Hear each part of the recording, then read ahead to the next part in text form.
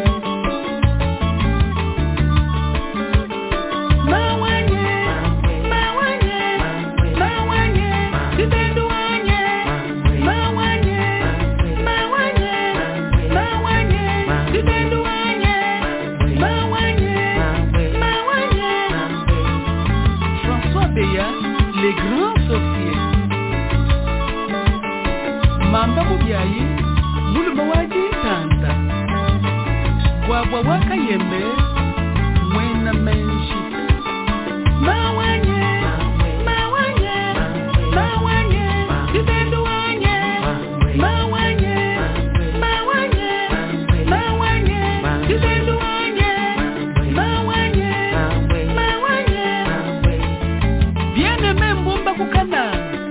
Bring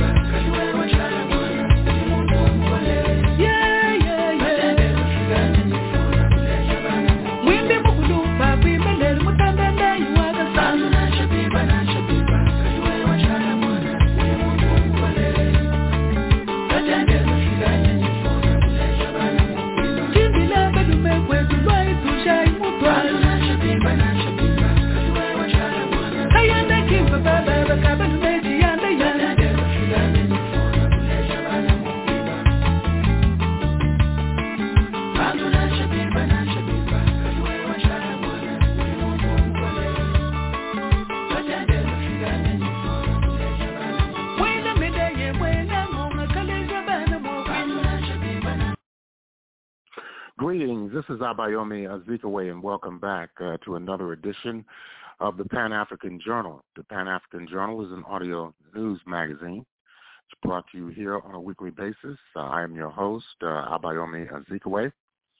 Today is Sunday, August the 29th, 2021. We're broadcasting live from our studios in downtown Detroit. We'd like to thank all of our listeners for tuning in once again to another edition of our program. Later on, we'll be bringing you our regular Pan-African Newswire report.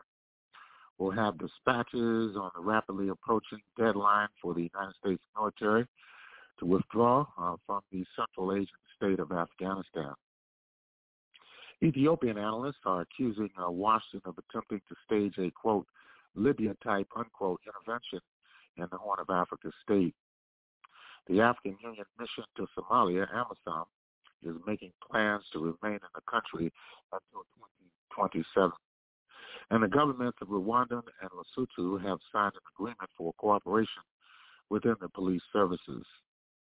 In the second hour, we conclude our month-long focus on Black August with a reexamination of the United States government's counterintelligence program against the African American Liberation Movement. Finally, we review a myriad of issues and the international community. These and other features will be brought to you during the course of our program, so stay tuned. We're going to take a musical interlude in Congo, Brazzaville with the orchestra Sile Bichou. Let's listen in.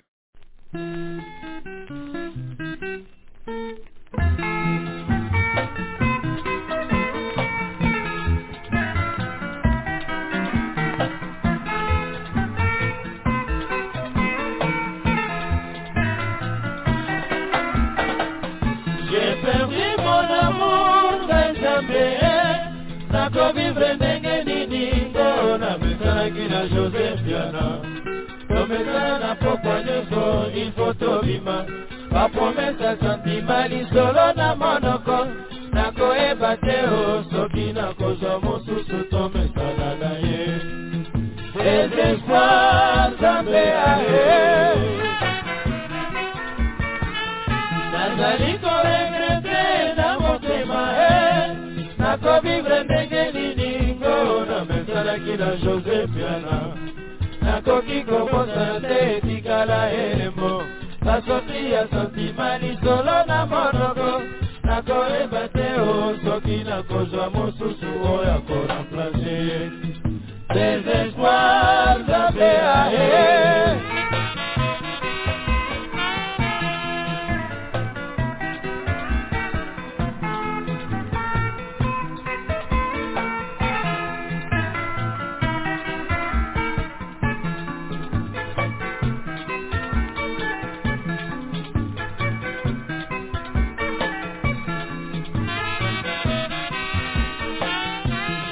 sentir mon amour Nzambe nako vivre ndenge nini ngona mesalaki na Joseph Diana tomesana na pokwa nyonso il faut tobima bapromesa santima lisolo na monoko nakoyeba te o soki nakozwa mosusu tomesana na ye désespoir Nzambe aye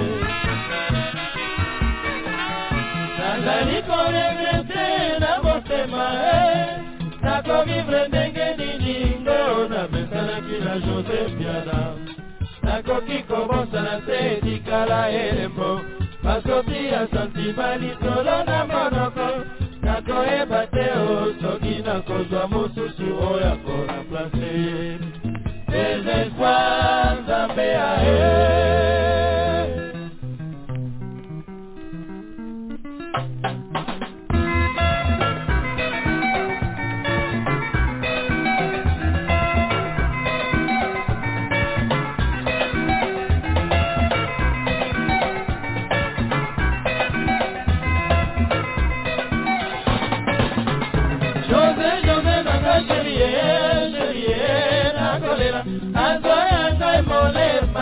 Mobimba na komisoba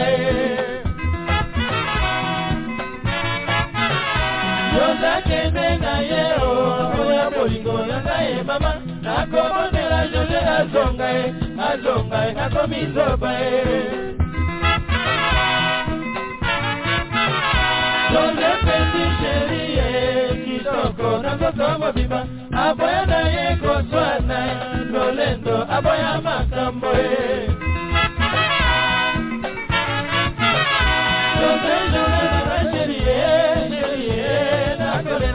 Azoyanga mole mae mobimba na komisoba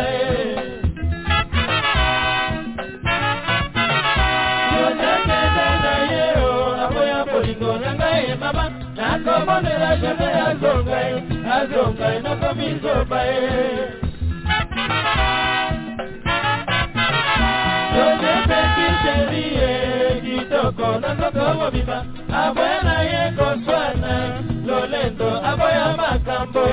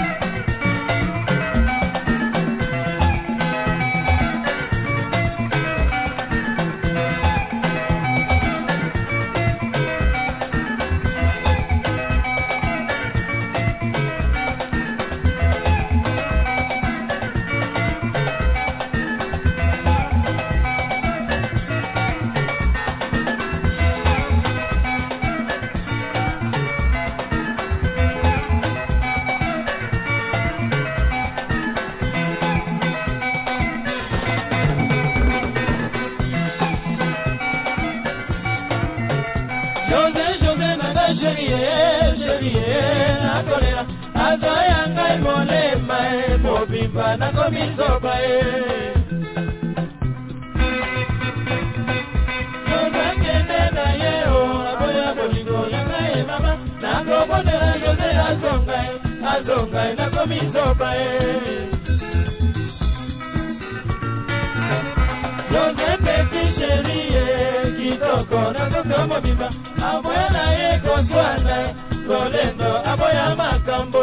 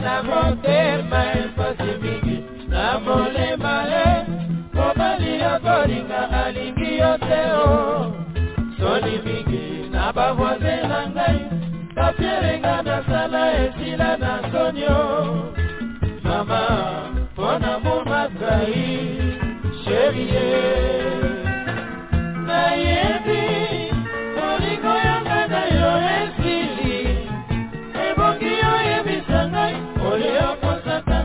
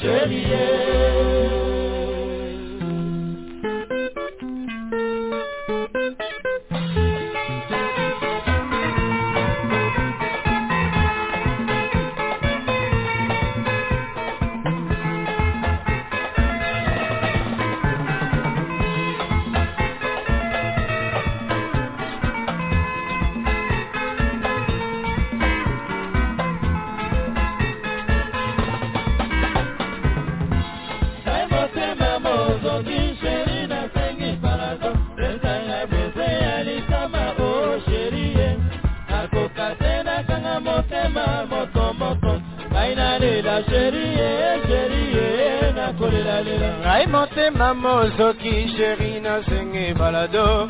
Oh chéri na sengi yo balado. Tobandela bolingo ndenge tobandaki na kati ya santima. Oh chéri ye santima na ngai ekolembalemba. Ngai motema mozoki chéri na sengi balado. Pesa ngai jeze ya litama. Oh chéri ye nakoka tena kanga motema moto. Ainalela chérie, na kolela. Ngai motema mozoki chérie na sengi vérité. Oh chérie na kayo rectifié. Tobandela bolingo ndenge tobandaki na kati ya poto. Oh chérie ajumi nanga na kolela. Ngai motema mozoki chérie na sengi parado. Betanga beze ya litama. Oh chérie akoka tena kanga motema moto. Ainalela chérie, na kolela. Motini ningana sali kolinga nzoki zalaka etumu. Nanalela chérie, atumi na mea ya gombele. Tobandela bolingo ndenge tobandaki na kati ya braza. Oh chérie, santima na ngai ekolembalemba. Ngai motema mozoki chérie na sengi parado. Betanga beze ya litama. Oh chérie nakoka tena kanga motema moto. Ainalela chérie, na kolela.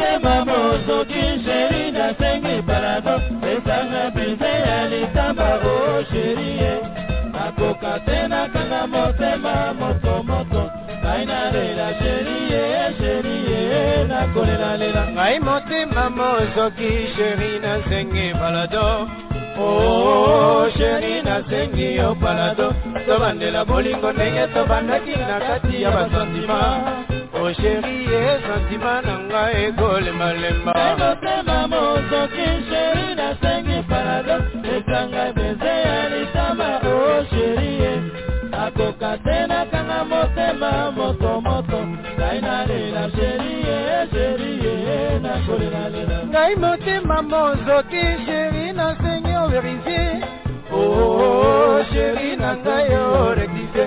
Tobandela bolingo ndenge tobandaki na kati ya poto oh chérie achumi nanga na kolela lela ngai motema mozoki chérie na sengi parado esanga beze ya lisama oh chérie akoka tena kanga motema moto ngai na lela chérie na kolela lela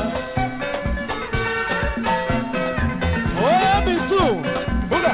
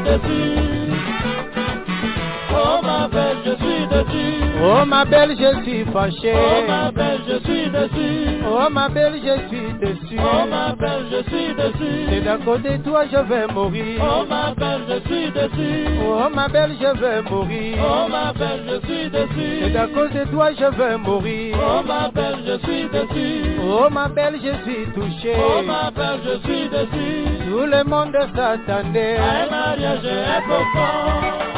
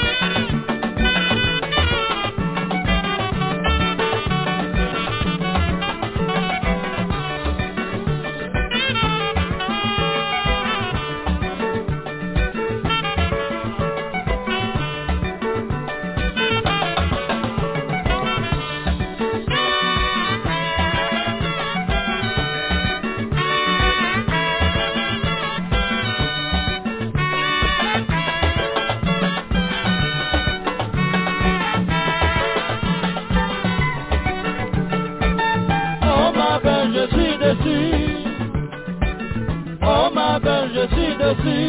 Oh ma belle, je suis déçu. Oh ma belle, je suis déçu. Oh ma belle, je suis fâché. Oh ma belle, je suis déçu. Et à cause de toi, je vais mourir. Oh ma belle, je suis déçu. Oh ma belle, je vais mourir. Oh ma belle, je suis déçu. Et à cause de toi, je vais mourir. Oh ma belle, je suis déçu. Et à cause de toi, je vais souffrir. Oh ma belle, je suis déçu. Oh ma belle, je suis fâché. Oh ma belle, je suis déçu. Tout le monde s'attendait à un mariage important.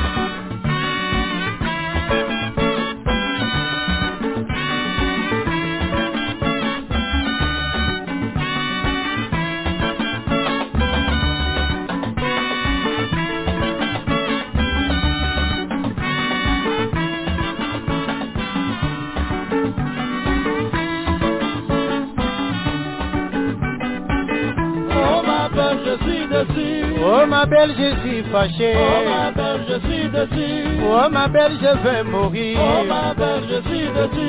Oh ma belle, je suis fâché. Oh ma belle, je suis déçu. C'est à cause de toi, je vais mourir. Oh ma belle, je suis déçu. C'est à cause de toi, je vais souffrir. Oh ma belle, je suis déçu. Oh ma belle, je vais mourir. Oh ma belle, je suis déçu. Oh ma belle, je suis fâché. Oh ma belle, je suis déçu. C'est à cause de toi, je vais mourir. Oh ma belle, je suis déçu. C'est à cause de toi, je vais souffrir. Oh ma belle, je suis déçu. Oh ma belle, je suis fâché. Oh ma belle, je suis déçu.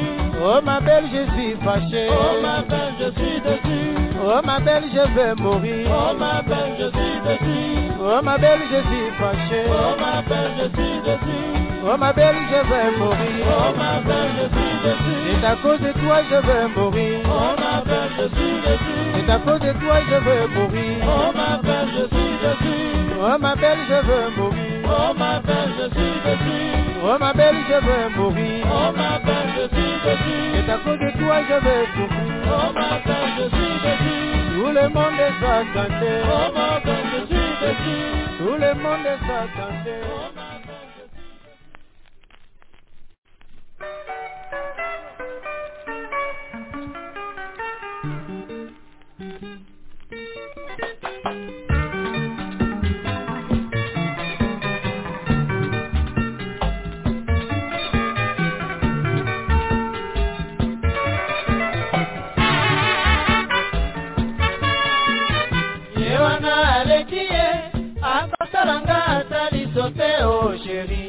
akopesanga tambo tete o bombo nasali koninyo o toreli koninyo o et pourtant chérie ola bagidi yongana yotoko kabwana te ola bagidi yongana yotoko banda teliwa tazukiwe wabyo o bombo manevre ya ninyo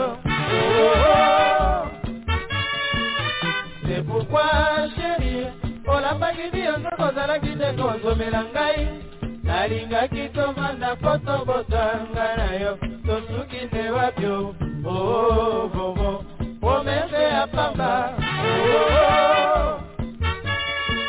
oh ebangai banda bopeti poni okomi koleka ngai boye motive te poni okomi koneglige ngai atako amande na kofuta vovo nazali koninyo oh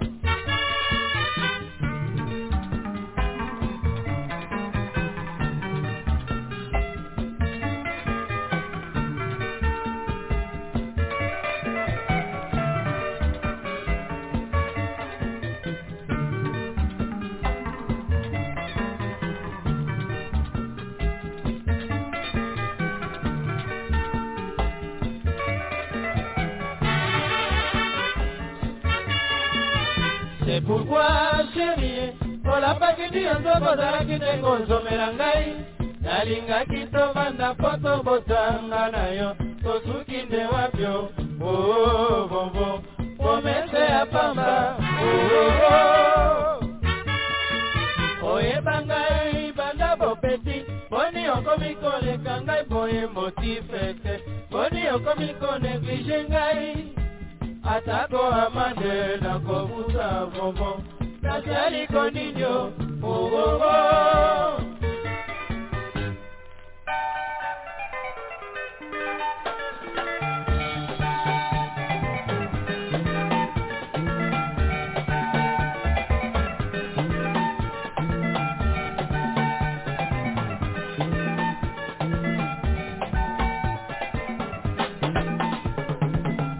pesanga mbote ya pamba vovo pesa mboteo nasali nangalika mboteo pesanga mboteo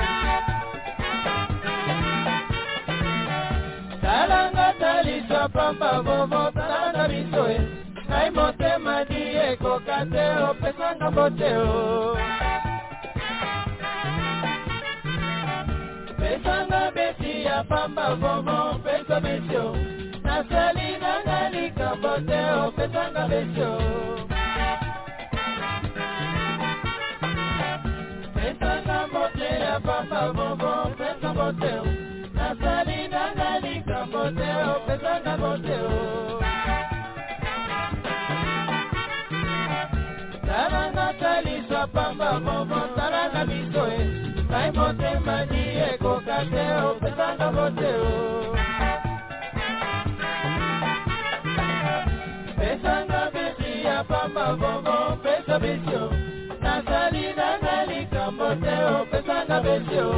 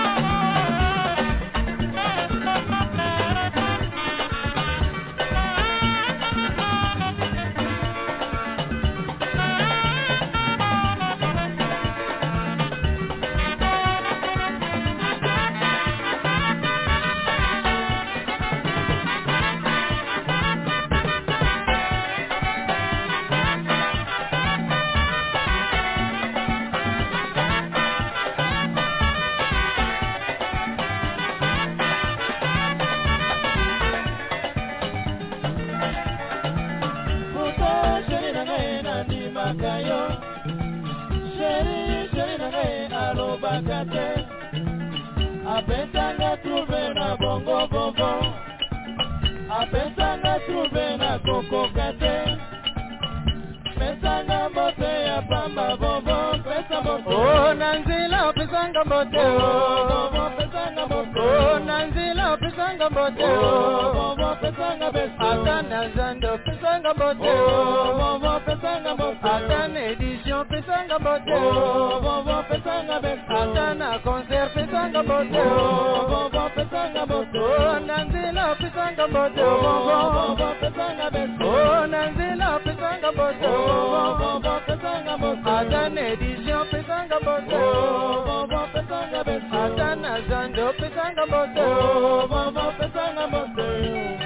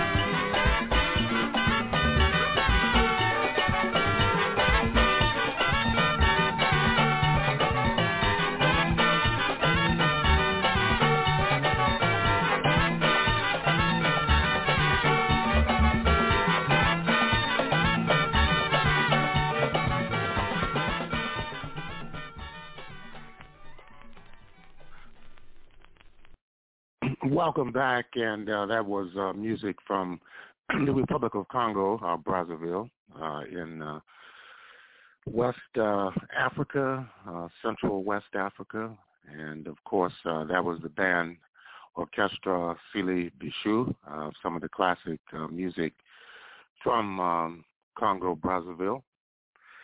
And right now we want to move into our Pan-African Newswire segment of our program, and our lead story deals with the ongoing calamitous and disastrous military withdrawal by the United States from the Central Asian state of Afghanistan. And according to an article that was published earlier today in Press TV, it says a loud blast has been heard in the Afghan capital of Kabul, near the city's international airport, just hours after U.S. officials warned of the possibility of a terror attack in the war-torn country's capital city. According to early reports, a security official from the recently deposed Afghan government told the Agence France Presse that the explosion was caused by a rocket that, quote, initial information shows hit a house, unquote. Two witnesses were also quoted by Reuters as saying that the blast appeared to have been caused by a rocket that hit the area to the northern side of the airport, but there was no immediate official confirmation. Video footage released following the explosion showed black smoke rising in the general area of the Kabul airport.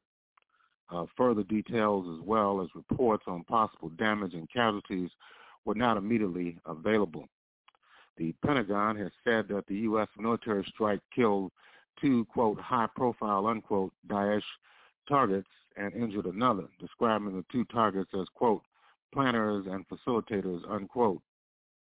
A few hours later, an American military official said the explosion was caused by a U.S. drone strike carried out against a vehicle threatening the Kabul airport that had been linked to the regional branch of the Daesh Takfiri terrorist group. That's according to the Agence France-Presse.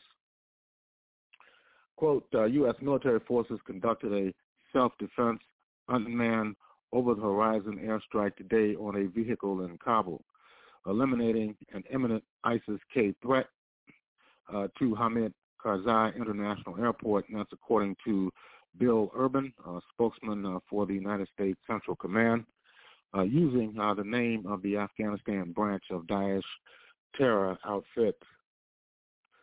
He went on to say that, quote, significant secondary explosions from the vehicle indicated the presence of a substantial amount of explosive material. He said, adding that there were no indications at this time of civilian casualties. The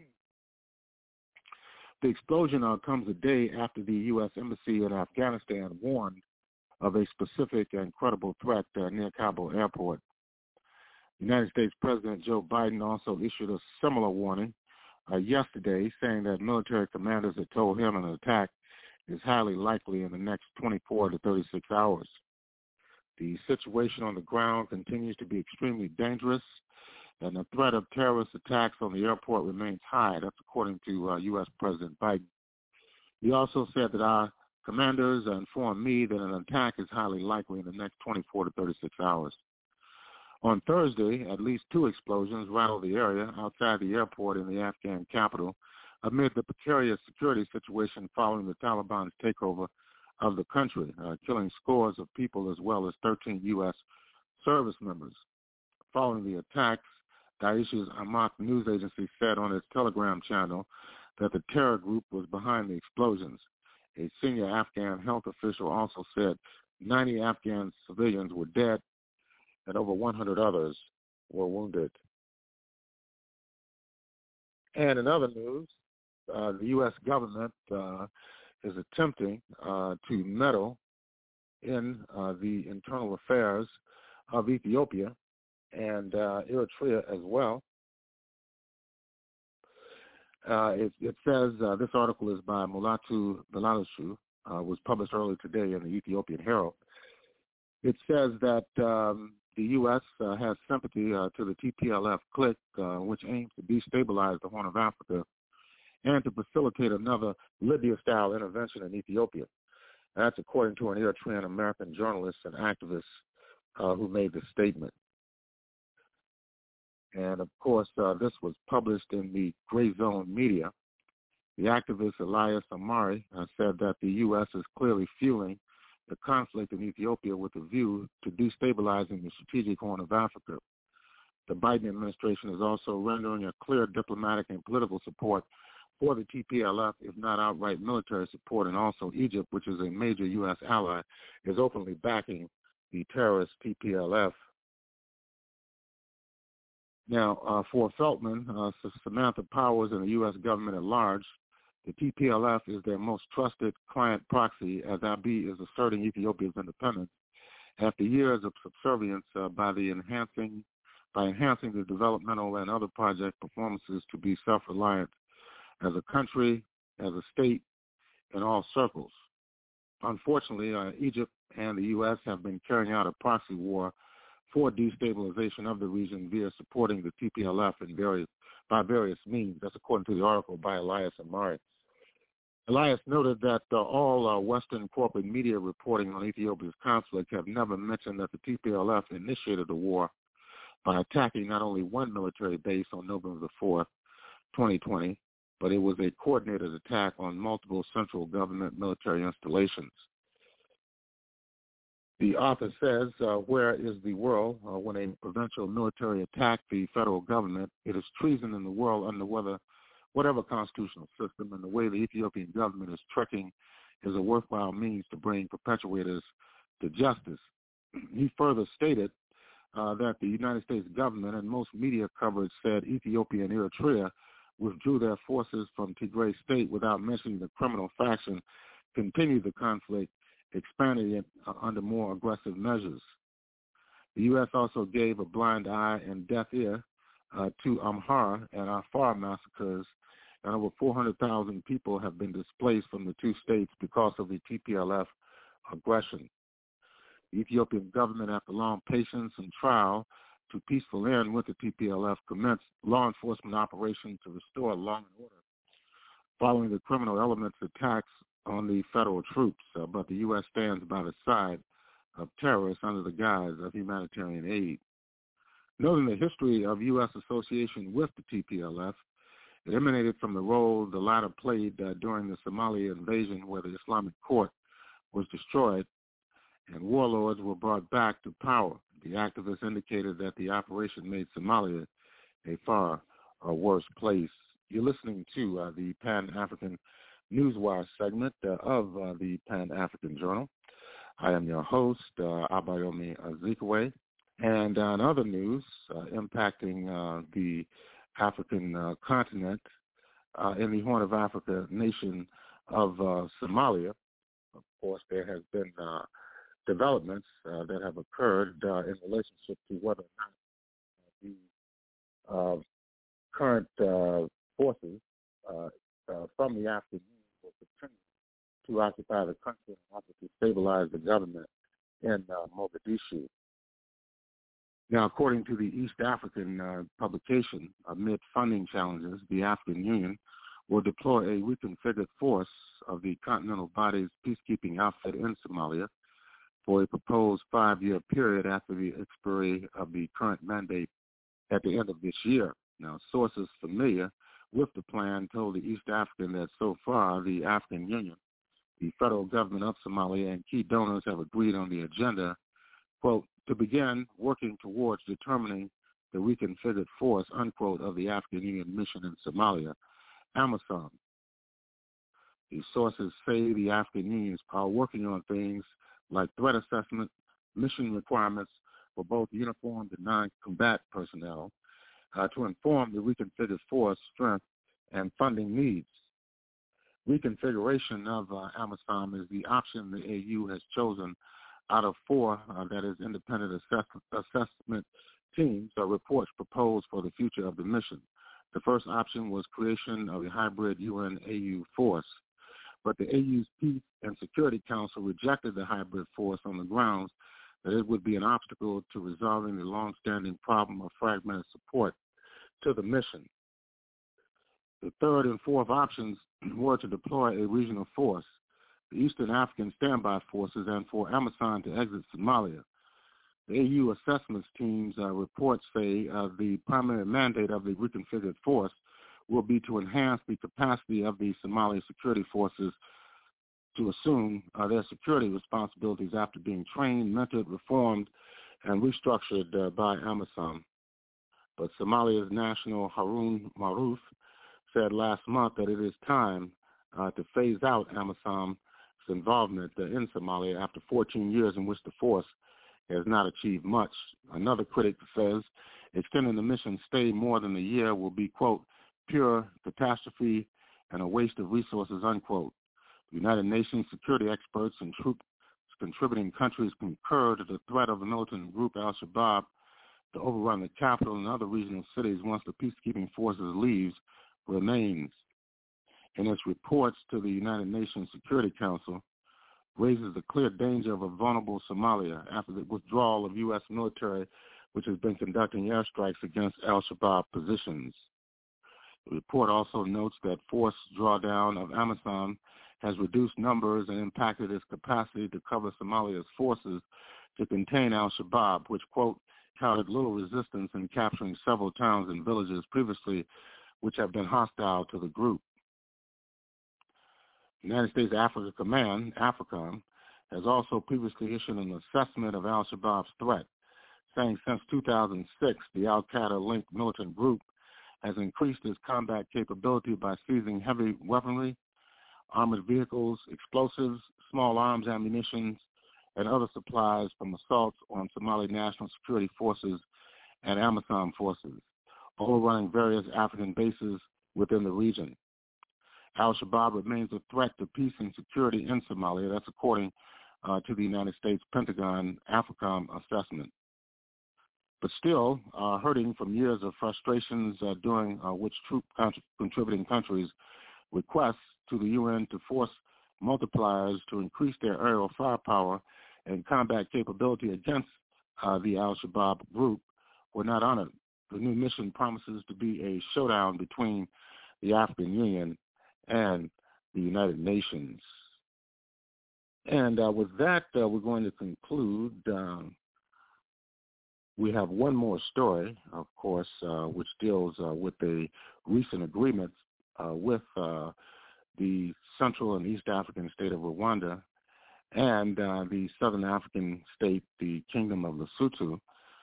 There's been an agreement to enhance cooperation within the police services of both of these African states. Now, of course, these reports have just emerged recently, and of course they indicate that Rwanda is doing more in regard to military as well as security interventions in various parts of Africa, including Southern Africa.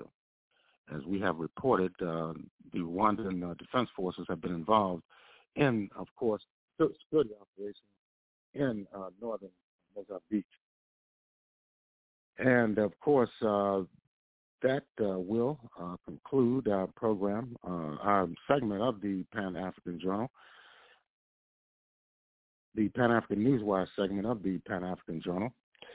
And we'd like to remind our listeners that the Pan-African Newswire is an international electronic press service. It is designed to foster intelligent discussions on the affairs of African people throughout the continent and the world.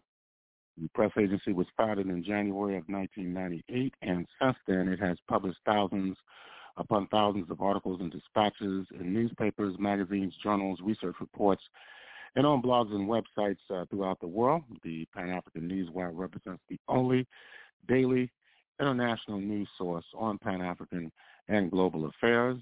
And if you'd like to log on to the Pan-African Newswire, all you need to do is go to our website, and that's at panafricannews.blogspot.com. That's panafricannews.blogspot.com. And if you'd like to have access to this program, the Pan-African Journal, this special worldwide radio broadcast, all you need to do is go to our website at the Pan-African Radio Network. That's at blogtalkradio.com/Pan-African Journal, blogtalkradio.com/Pan-African Journal. Links from the program can be shared with other potential listeners through email, blogs and websites, as well as social media networks such as Facebook and Twitter. We'll take a break. We'll be back with more of our program for this week.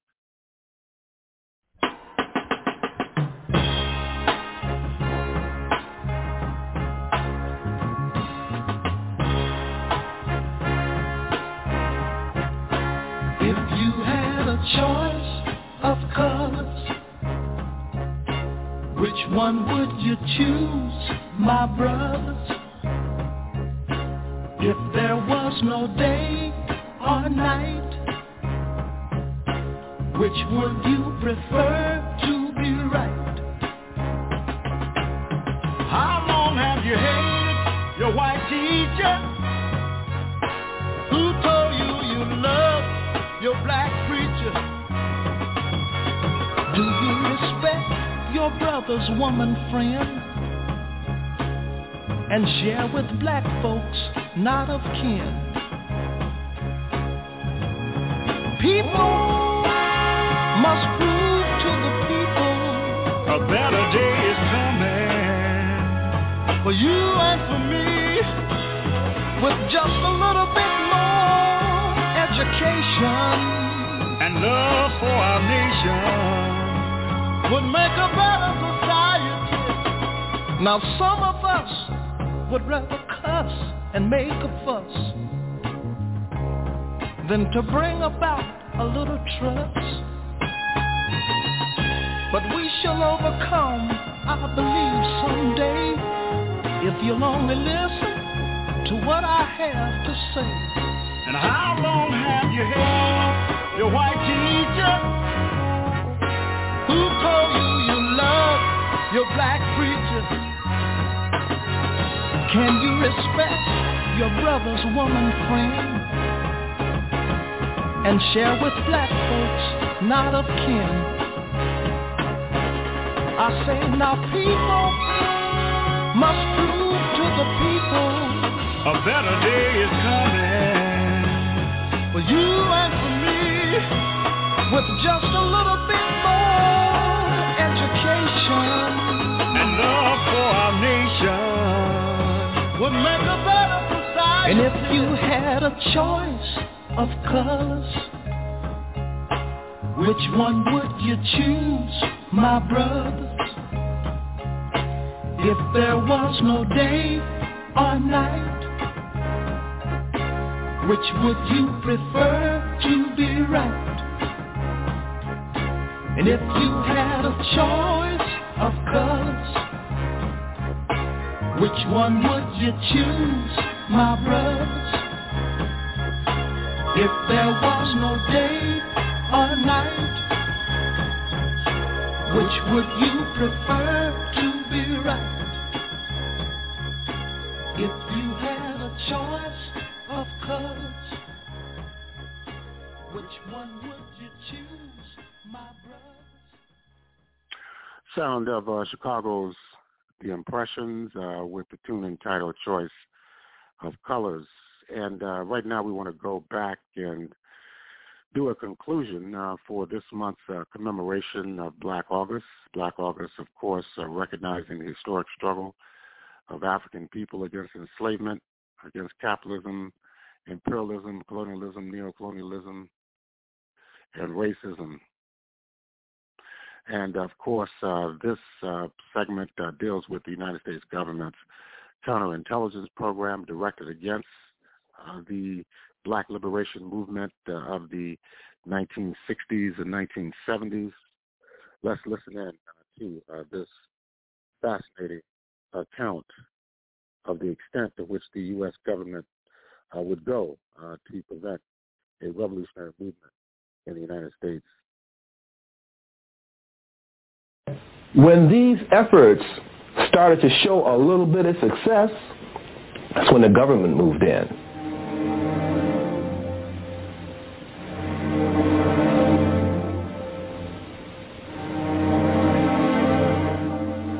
COINTELPRO was the code word for counterintelligence program, and it was a program that the FBI created in 1956 to go after the Communist Party with intentions of trying to neutralize the party, put it out of business. In 1967, they start what became known as MH Chaos, a code word for illegal domestic operations within the United States.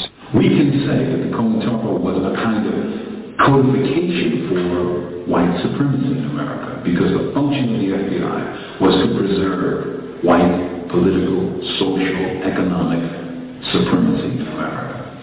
Counterintelligence staff under James Angleton was not the only CIA office which was involved in illegal operations within the United States and with the general attempt to get information on the foreign hand in the protest movement.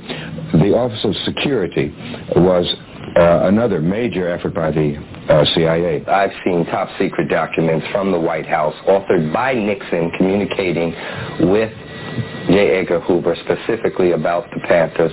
Hoover had, well, if you want to call it an enemy list, had lists, but it's difficult to say what Nixon's men had. They pulled the Watergate, so I guess they could do just about anything. The Black Panther Party was looked at as the number one threat to the internal security of the United States of America.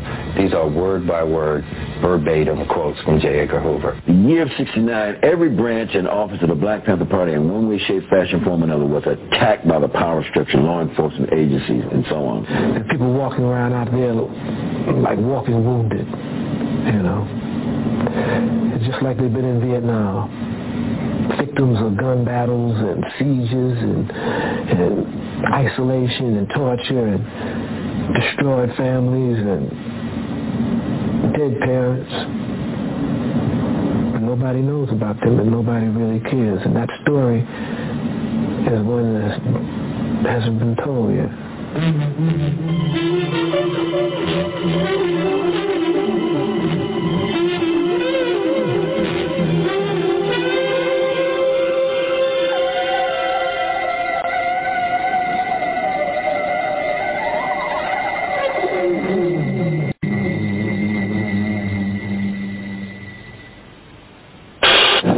University of California at Los Angeles, 2 Black Panthers were shot to death during a black students' meeting on the campus last Friday.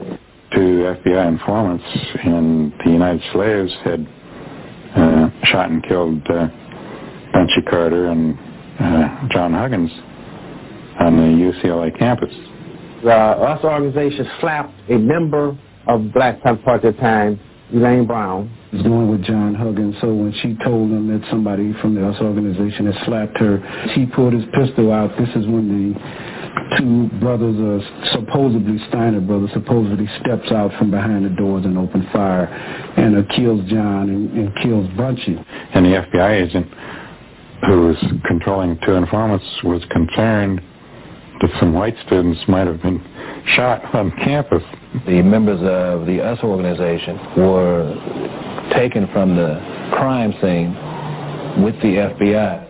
The government or whoever, power, COINTEL, whatever, they were able to kill a party when they killed Bunchy. When they killed Bunchy, they killed the party. We just didn't know it.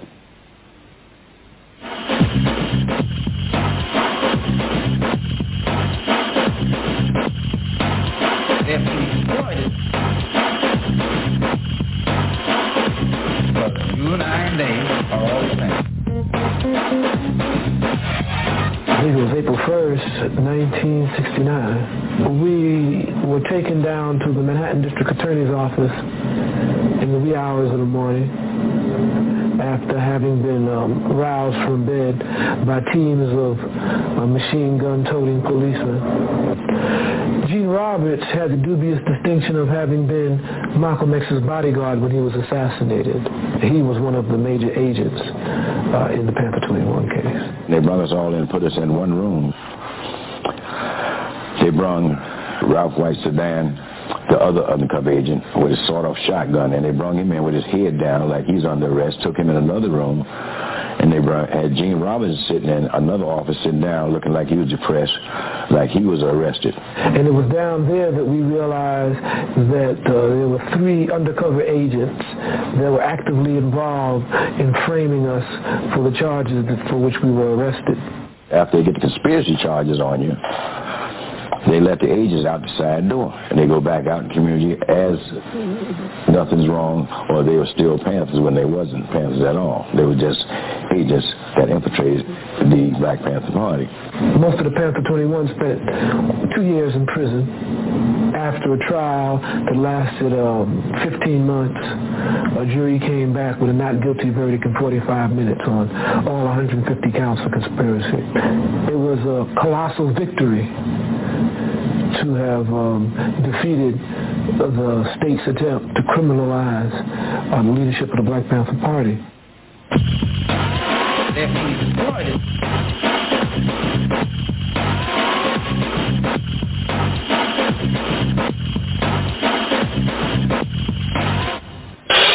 Elridge Cleaver, the Black Panther leader who fled to Cuba to avoid being returned to jail, arrived in Algeria today to attend the Pan-African Cultural Festival in Algiers. FBI Director J. Edgar Hoover today asserted that of the black extremist groups, the Black Panthers represent the greatest internal threat to the nation. In his report for fiscal year 1969, Hoover said the Panthers have perpetrated numerous assaults on police and have engaged in violent confrontations throughout the country. You might murder a freedom fighter like Bobby Hutton, but you can't murder freedom fighting. And if you do, you come up with answers that don't answer, explanations that don't explain. You come up with conclusions that don't conclude. Fred Hampton, who, by the way, I would look at as one of the true leaders of the Panthers. Extraordinarily talented. 21 years old. Articulate. Watch some of his film. Hear him speak. There was a dangerous man. He could persuade people that there was injustice, that the United States ought to be changed. Black people need some peace. White people need some peace. And we are going to have to fight. We're going to have to struggle. We're going to have to struggle relentlessly to bring about some peace, because the people that we're asking for peace, they're a bunch of megalomaniac warmongers, and they don't even understand what peace means. He was the heart and soul of the Chicago chapter of the Black Panther Party. And just an awesome motivator. We hate the oppressor, whether he be white, black, brown, or yellow. And he began to forge coalitions between various street gangs or youth organizations in Chicago. And by doing that, and by being a charismatic leader and being one who could mobilize the people, particularly the youth, he became noticed by the federal government. We might not be back. I might be in jail. I might be anywhere. But when I leave, you can remember I said with the last words on my lips that I am a revolutionary. And you're going to have to keep on saying that. The FBI never personally killed any Panthers. They always had local police departments do their dirty work. And they began to devise a scheme that culminated in his assassination while he was asleep, drugged by his security officer who was also a police informant. City police in Chicago murdered Fred Hampton.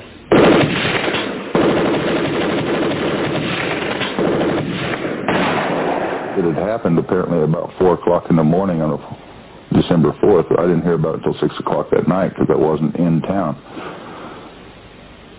And they popped this picture up on the screen. Actually, 2 pictures, one of Fred Hampton and one of Mark Clark. And I was just stunned. I was staring at the screen and I realized I was crying.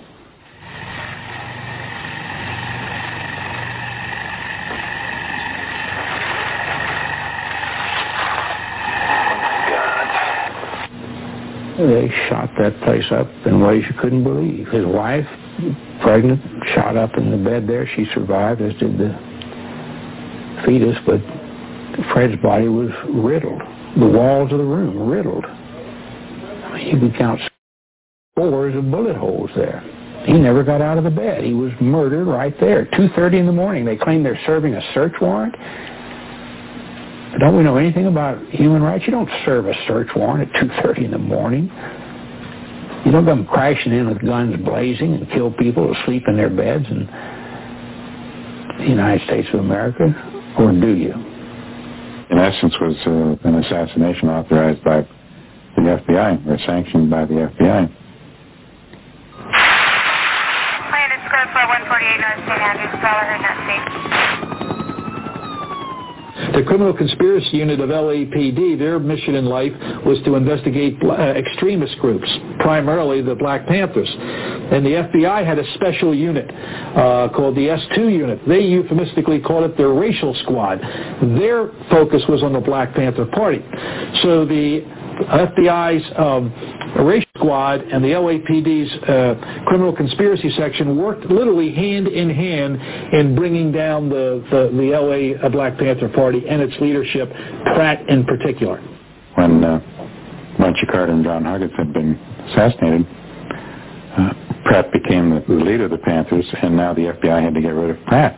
Geronimo Pratt was a Vietnam veteran. He'd been a paratrooper and won many medals in Vietnam, including a Purple Heart.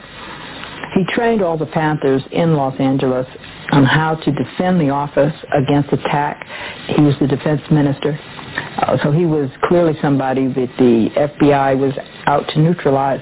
December 8, 1969, Los Angeles, Special Weapons and Tactics, Criminal Conspiracy Section, LAPD, FBI.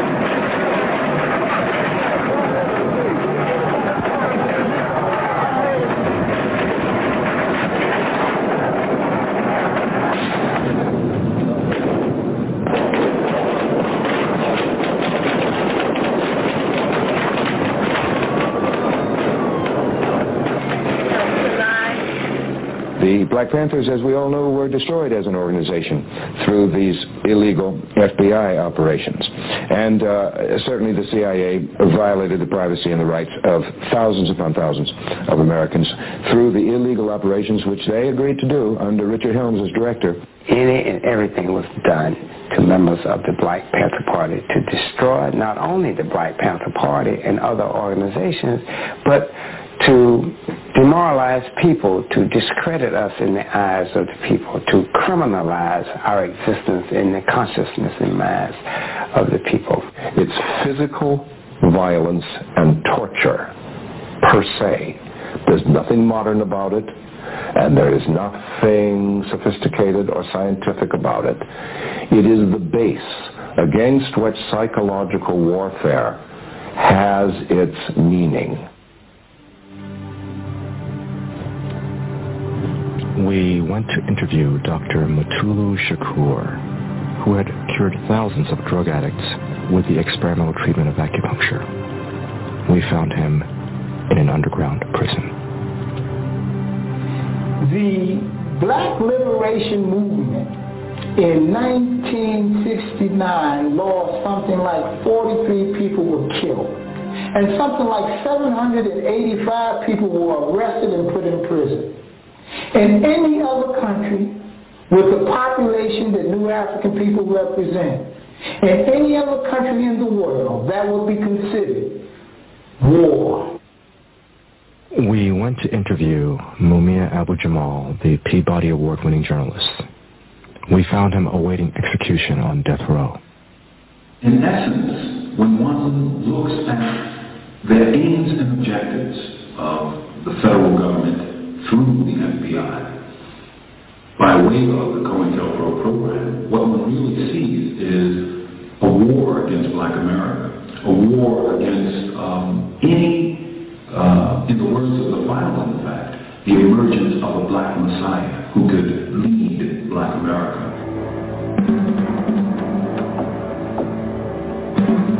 In 1970, there were tremendous trials. The United States government began to try to sweep up all of the leftovers of the 60s into these major conspiracies. And they had the Black Panther trial, the Chicago 7 trial, the LA 17 trial, the Wilmington 10 trial, RNA 11 trial. There was just tons and tons of these types of trials. Many of our people went to the wayside psychologically, emotionally, and physically. 15-hour shootouts, Philadelphia, New Orleans, Los Angeles, San Diego, the frame-up of hundreds of Panthers across the country on ridiculous trumped-up charges. I was arrested. I was 19 years old. We were the first Waco.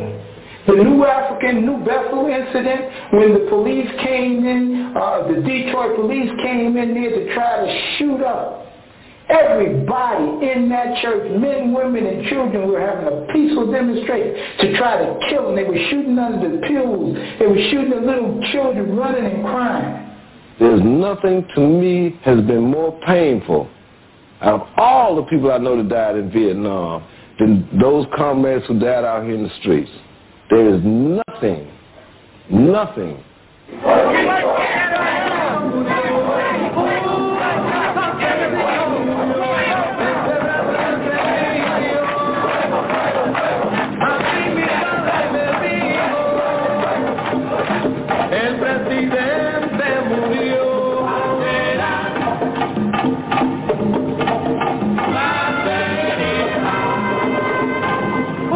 1970, my good friend Julio Rodin of the Young Lords Party was killed in the New York prison called the Tombs. If they were doing it in Vietnam and it was perfectly legitimate to go out and kill as many Vietnamese as one could, or Viet Cong as one could, then why not kill enemies in the United States? Today, a judge set Newton free on $50,000 bond to await a new trial. Newton's last trial and manslaughter conviction were overturned by a higher court this year, so now he'll be tried again. And in the meantime, he is out on bail. He is back on the street. Before Newton got out of prison, the founder of the Black Panther Party sat and talked about his plans for the Panthers now. I plan to go on with our expansion, and also to make even a stronger tie with the struggling people of the world, because they represent 2/3 of the people. J. Edgar Hoover today characterized the Black Panthers as the most dangerous and violence-prone of all the extremist groups now active in the United States. There were forces at foot trying to undermine the relationship between not only myself and the leadership of the Black Panther Party, national leadership, but between the various forces within the Black Panther Party who wanted to make the Black Panther Party more responsive and democratic, and those who wanted to maintain the Black Panther Party as an extension of autocratic control of Central Committee. The Central Committee of the Black Panther Party, when I come out of jail, I reorganize it again. Huey and them was actually opposed to this. I said, no, we have to have a broader Central Committee. Because when I come out of jail, Huey was sitting there with him and David. He went to jail, and Elaine Brown and a couple of other people, and said, this is our Central Committee. And I said, Huey, this whole supreme commander crap has got to go. And these are the private conversations I had with Huey, you know. So my point becomes, he was trying to absolutize himself. We had felt that all the contradiction that was happening between David Hilliard and all the other people in the party, the central leadership and the breakdown in centralism and all of that, would be resolved when Huey came home. When Huey came out, Geronimo remained a member of the Central Committee. For whatever reason, Huey, after he got out of jail, he wanted to have the total control of the party, but the way the party was set up with the Central Committee, that was impossible. Geronimo, being one of the strongest personalities on the Central Committee, just had to be eliminated. It was around this time that Elmer Geronimo Pratt was captured and branded as a agent by David Hilliard and the Central Committee of the Black Panther Party on the West Coast. Of course, this was a total fabrication. Geronimo was not an agent. In fact, the individual who pointed the finger at Geronimo and declared him an agent, Melvin Cotton Smith, was himself a police informer, an agent, who was assigned to Geronimo by David Hilliard. A split apparently has opened in the leadership of the Black Panther Party. On a San Francisco television talk show, Huey Newton, in the studio, talked with fugitive Eldridge Cleaver, speaking by telephone from Algeria. Cleaver said a purge of Black Panther members is tearing the party apart, blamed it on David Hilliard, and demanded the ouster of Hilliard as Panther Chief of Staff.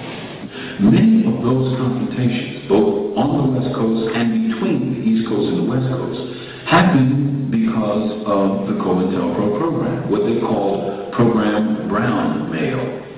They would write to one person and sign their letter. They would write to another person and sign each other's person's signature. And it really cracked the Black Panther Party in two by creating two factions.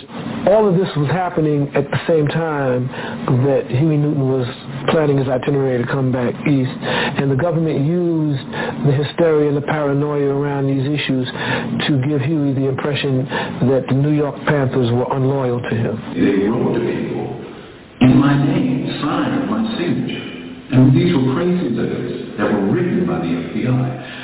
And Jack Ford got a letter from Chairman Fred. Of course, they thought those letters were from each other. And the tone of the letters were incendiary, or you're a pawn. If I see you, I'm going to, shoot you. You're a coward. If you had guts, you would come down here. I mean, it was literally an attempt by this government to incite violence. COINTELPRO was the whole cause of the split between the different faction in the party that caused the death of Sam Napier. In terms of the actual physical integrity and well-being of the Panther, Sam Napier might have been the most important person. The newspaper was the most important entity and tool and institution that the Panthers had. And he was in charge of the paper. The loss of Sam Napier wasn't just the loss of a person who was a paper salesman. It was like a spirit in the party, a strong, positive spirit that permeated the whole party. and you lost like a friend, a brother. Robert Webb was the ranking Panther in the entire East Coast. He had the rank of Field Marshal, which was a Central Committee position. It was an underground secret rank. The police knew who these people were.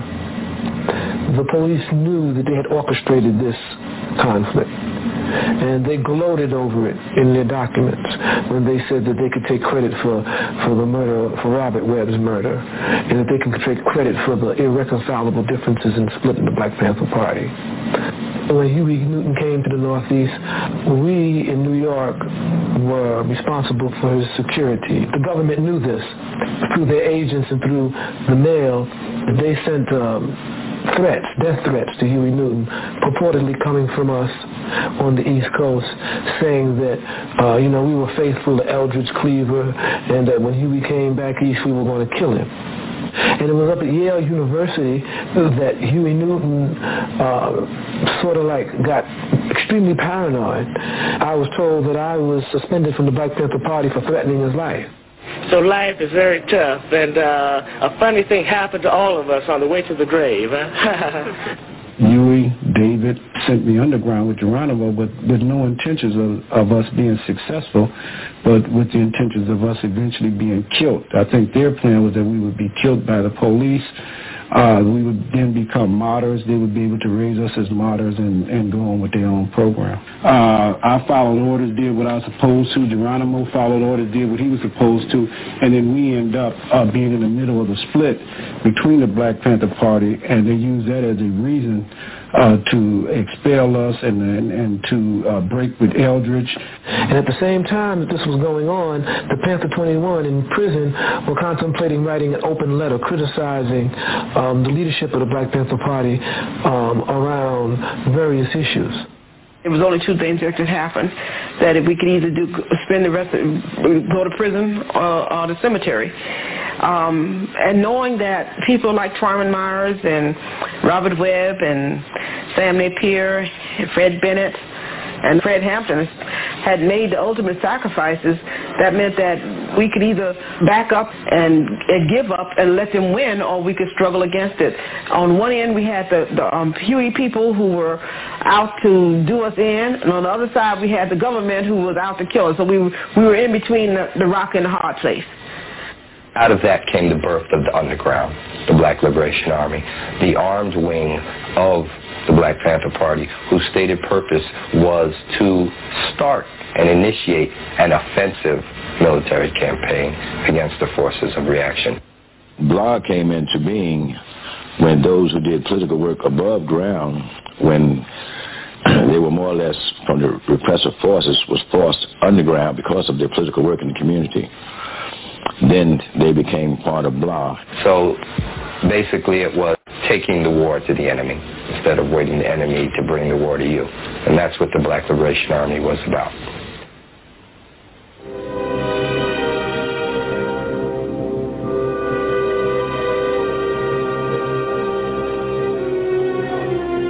The public at large has a hard time understanding how often innocent people are wrongly convicted. The Los Angeles Police Department, the DA's office, and the FBI were determined that Pratt should stay behind bars.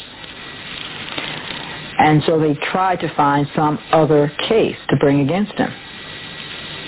And they finally decided on an unsolved murder case called the tennis court murder that came out of Santa Monica, and charged him with this on the basis of some shenanigans involving FBI informant named Julio Butler. Julius Butler said at Pratt's trial he was not an FBI informant. We have a ton of material that clearly indicate that Butler was an FBI informant.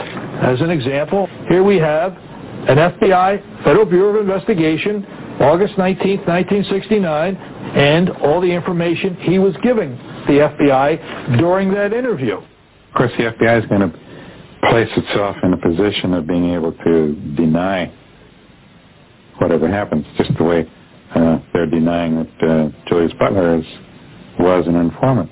Butler said that he has written a letter containing information relating to an involvement of BP members in an affair that could put them in a gas chamber. And they had an informant file, and Butler was contacted about 3 dozen times, but they said, well, he's not an informant. Butler said that he was expelled from the BPP in August of 1969. At Pratt's trial, he said he was not expelled, that he quit. Now, according to FBI's own records, their own telephone tap, they later realized that Geronimo Pratt was in Oakland at the time of the tennis court murder. The ballistics person came in and testified that the bullet taken from the victim did not match ballistically the barrel of the gun.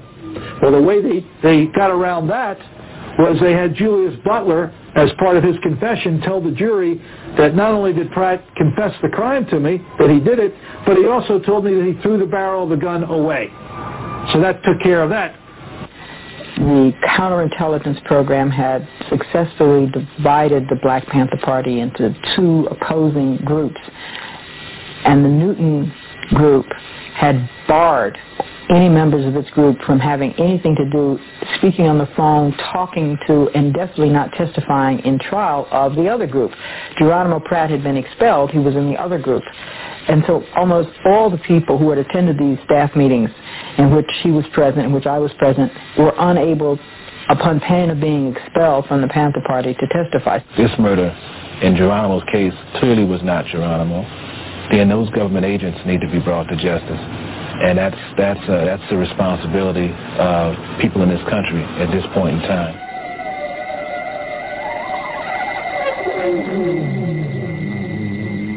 The FBI has considered an attempt to try to smash the Black Panther Party.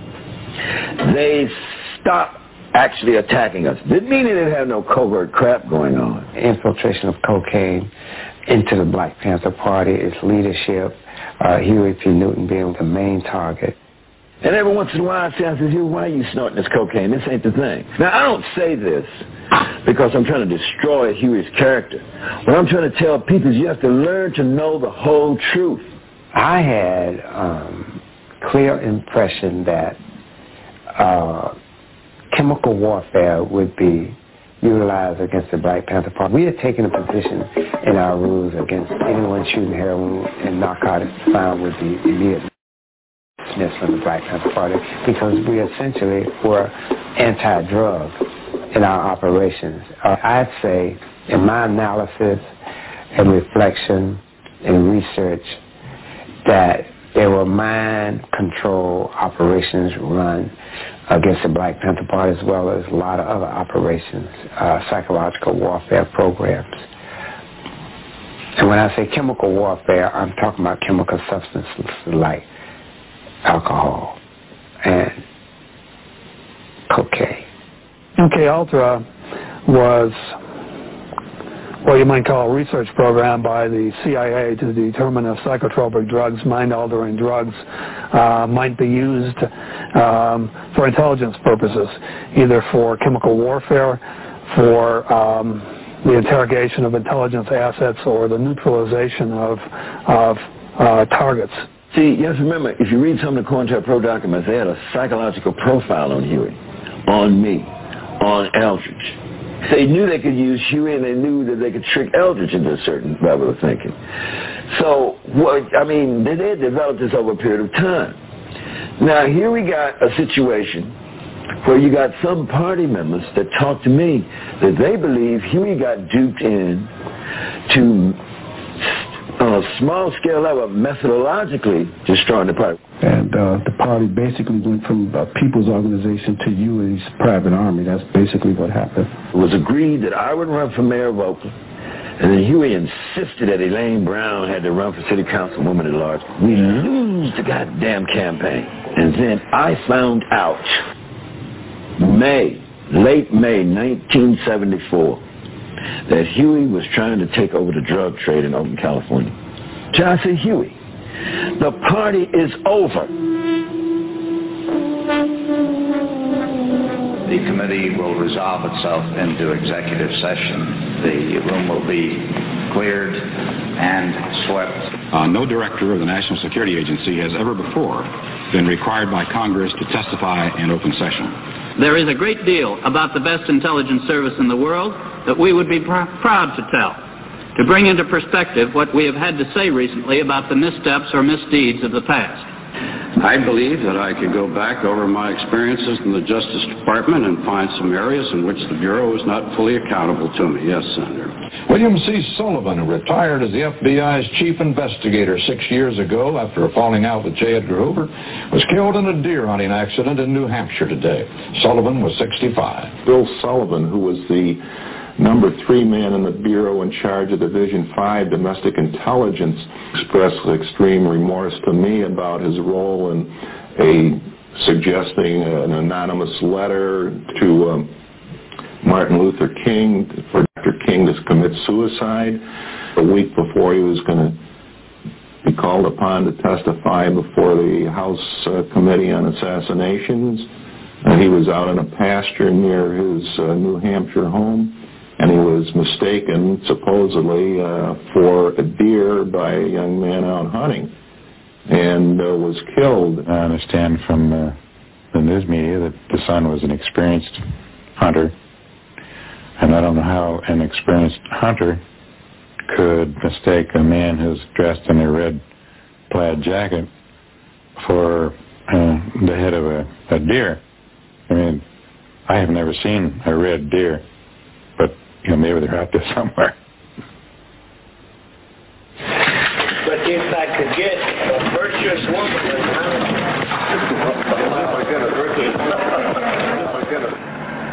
who's the boss? Well, in a human society, there aren't really any bosses, but who is the real leader and who is the person whose words are most meaningful to the party as a whole? There hasn't any question about it. I mean, it always, that's Huey, is that person. I had the distinct impression consistently from 1971 that Ms. Elaine Brown was a highly placed intelligence operative inside the Black Panther Party. I think Elaine Brown came in through Earl Anthony, and she followed the same course of devious type of activities. So I'm saying all this to say that they got involved with people and caused a lot of problems, but we was aware of it. We just wasn't aware of the extent that the LAPD, the federal government with its COINTEL, the CIA, FBI, we wasn't aware to the extent that these people were involved. She acknowledges in her own words, in her book, Taste of Power, that in fact she had been educated, groomed, taught at the hands of a longtime Central Intelligence Agency operative, J. Richard Kennedy, who anyone can find out about in David Garrow's book, The FBI and Dr. Martin Luther King. So many party members literally have told me they believe this, that this woman was connected some kind of way and got step by step, piece by piece, got Huey hooked over into some notion that he could get more money behind the scene if he step by step methodologically demised the Black Panther Party. We've always wanted to represent the will of the people. They're not interested in socialism at this time because they believe that they can get their just desserts in this capitalist system.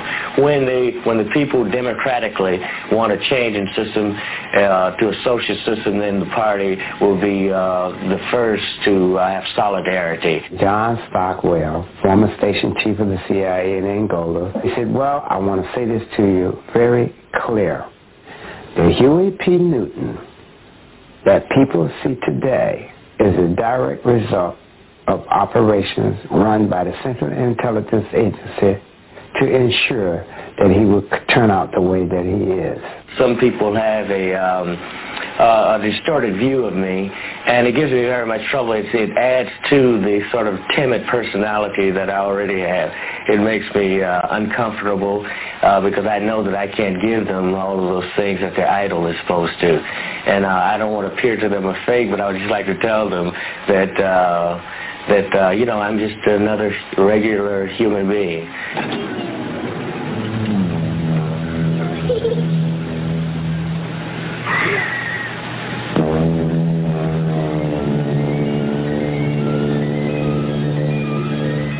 Huey P. Newton was never the same. He eventually became Dr. Huey P. Newton, Ph.D. He eventually became a crackhead, and he eventually was assassinated in Oakland in 1989.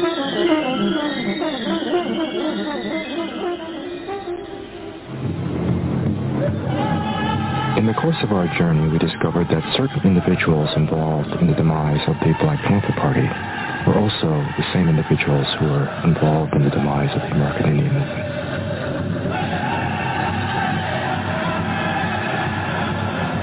It began in 1973 after the Church Committee hearings, when they proclaimed that they were never going to execute covert operations against dissenting organizations.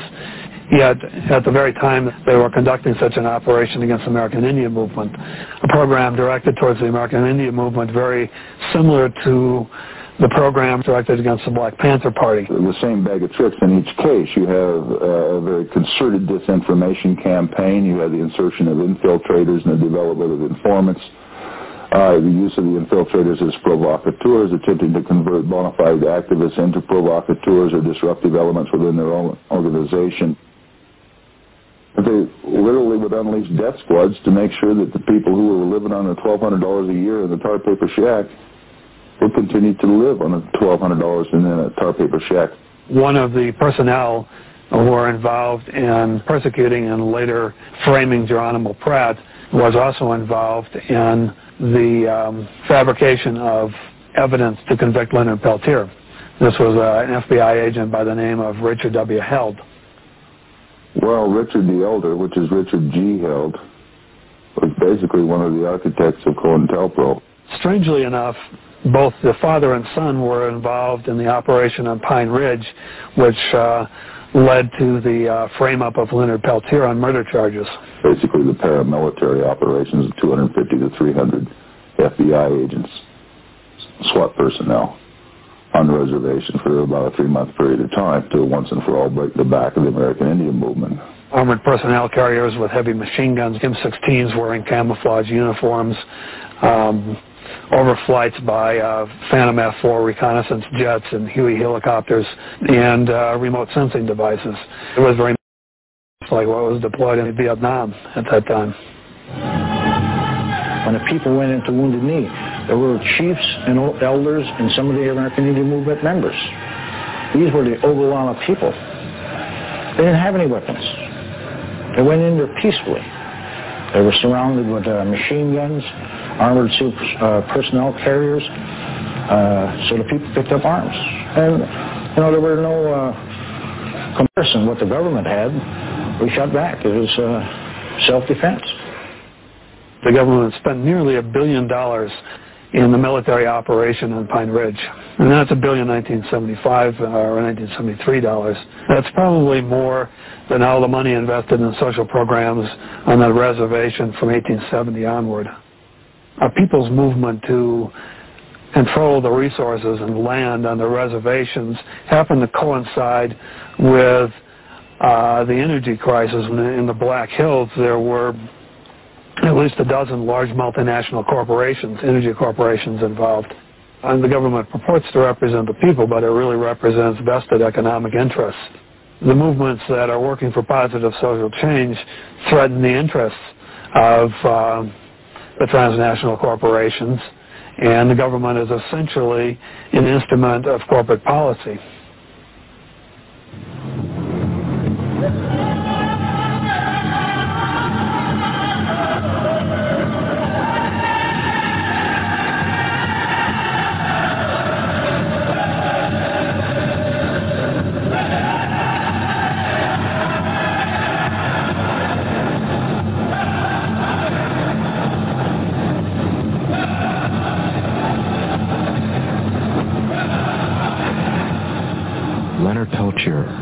Leader of AIM, the American Indian Movement, had been in jail for 20 years.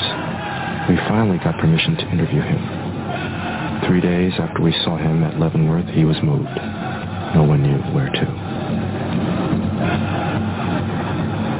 Leonard Peltier is a prisoner of the longest war in the history of the United States. That's the war against the indigenous people of the United States. And he didn't shoot anybody, and he didn't kill anybody, yet he was convicted because 2 FBI agents had been killed, and somebody had to pay. The question then becomes, what is he in that cage for?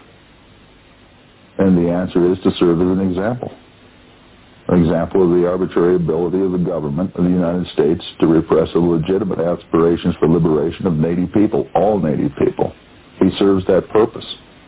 So long as he's there, even though it's known that he's not guilty of the specific offense for which he was convicted. He's been sentenced to 2 life sentences. But finally they admitted in the last argument of the case in November of 1992 that they didn't know who shot the 2 FBI agents. They said it several times in different ways without any ambiguity. We don't know who killed the agents. We don't know who fired the fatal shots. And yet here's Leonard Peltier serving these sentences. We're addressing President Clinton to give clemency to Leonard Peltier in the name of simple justice. Now.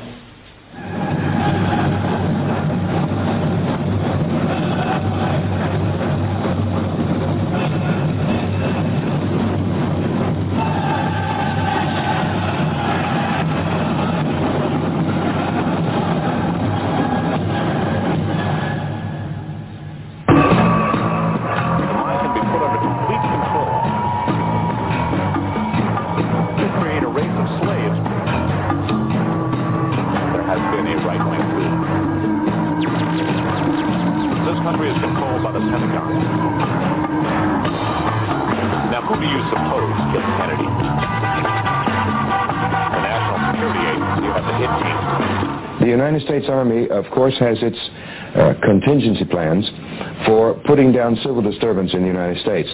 They had these programs in the 1960s called Cable Splicer and Garden Plot for entering onto the scene in the event of civil disturbance in the United States.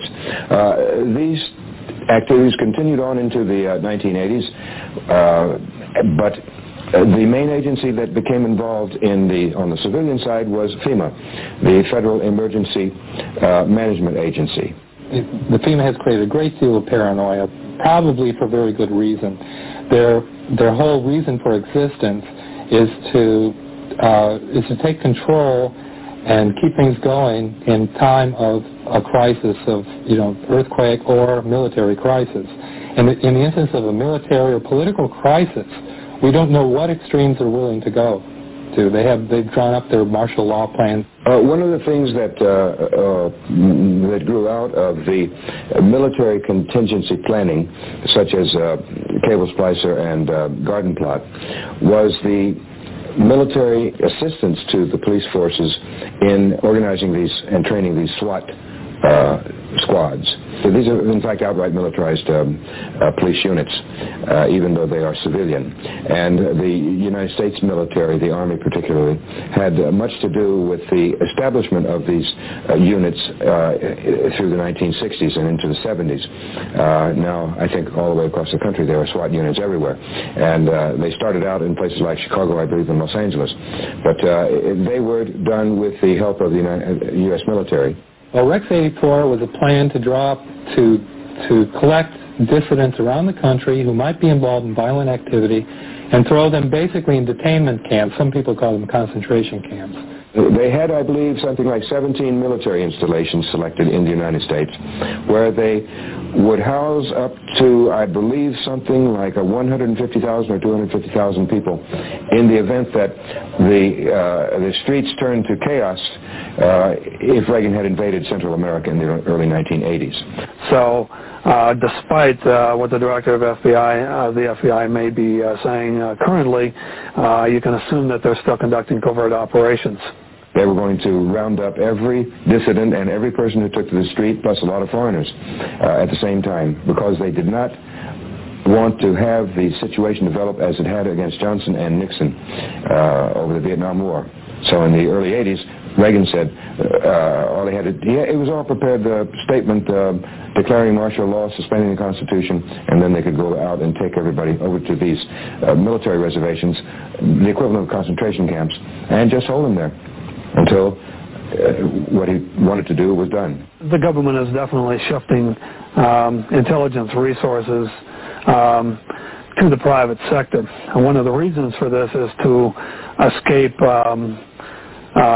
public scrutiny under laws such as the Freedom of Information Act.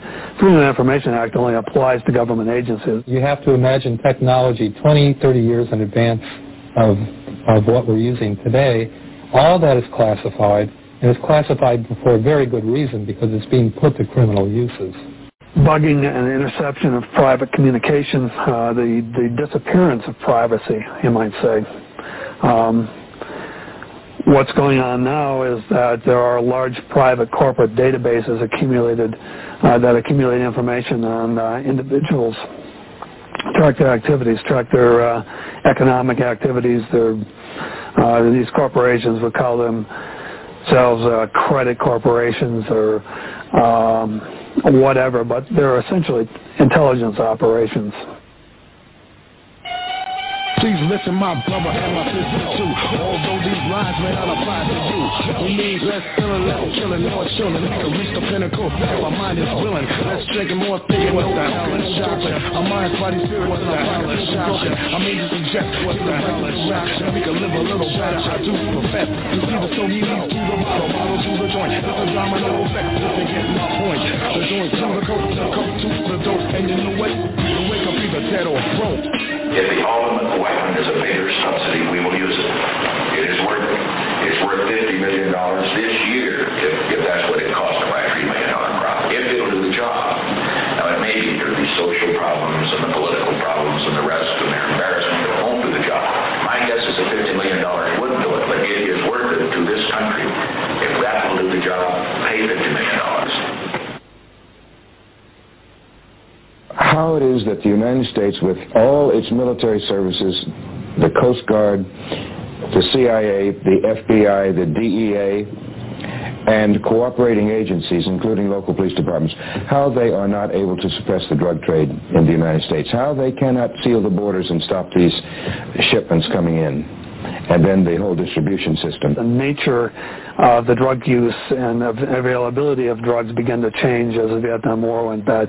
Specifically, there was a shift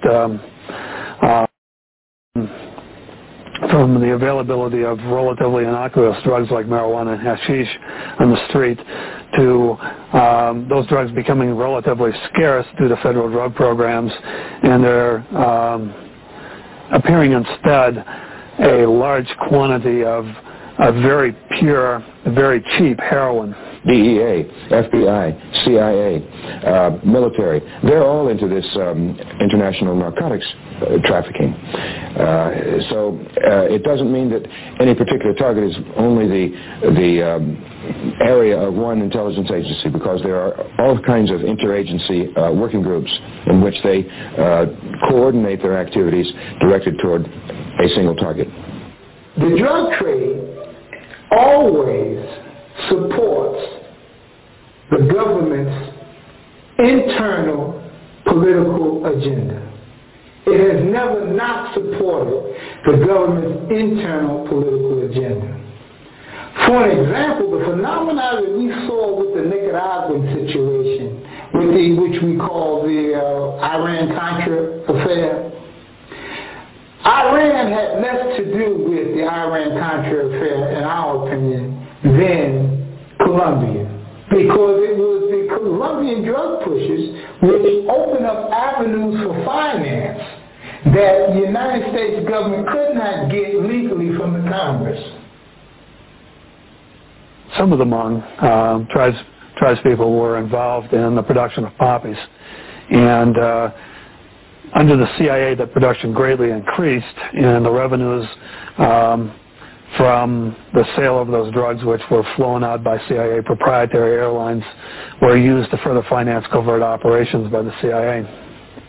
So, what the United States government did was to get the ready cash through Elliott Abrams that allow drugs, cocaine, to come into these poor communities all over the country as a means to then serve the secondary agenda, which is to sedate and control and criminalize as many of those black and Latin people that they can. One of the effects is to take totally out of the political picture a whole generation or two of young black males who either get involved in the drug trade and end up in prison, or who get involved in consumption and do not get involved in politics. It's the state that builds the archipelago of prisons.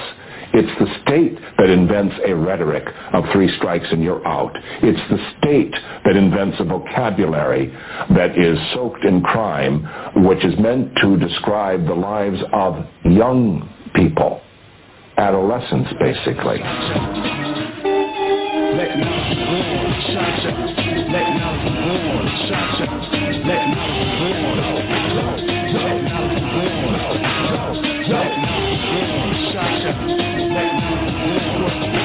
I've spent 19 years in prison in the United States for my political beliefs. You were the symbol that helped sustain me and other African American political prisoners. We love you, and we will not give up the fight. We will not give up the fight. We will not give up the fight. We will not give up the fight. I think we've had political prisoners in the United States for a very long time. On an official level, they would not admit this. Of course there are political prisoners in the United States, even if the U.S. government will never admit to them. Political prisoners are the heartbeat of the struggle, reminders of what the struggle is really about. They have been behind the wall now 15, 20, and going on 25 years. They must not be forgotten. So while I'm sitting here in prison today with 115 witnesses, 532 exhibits, electronic surveillance, electronic eavesdropping, no fingerprints, no blood, no weapon, no words, nothing ever said against me. But I'm convicted. To this day, at least 800 pages of COINTELPRO and ADEX, or agitator index files, have been released to my lawyers in my name. Of course, thousands have not been. They're still classified. We believe that the Congressional Black Caucus should have a hearing to determine the effect of COINTELPRO on the new African independence movement, the Black liberation movement, like they did to the left. That the parties responsible must admit their wrong in those attacks of violation of those people's constitutional rights. It will then set a tone of reconciliation.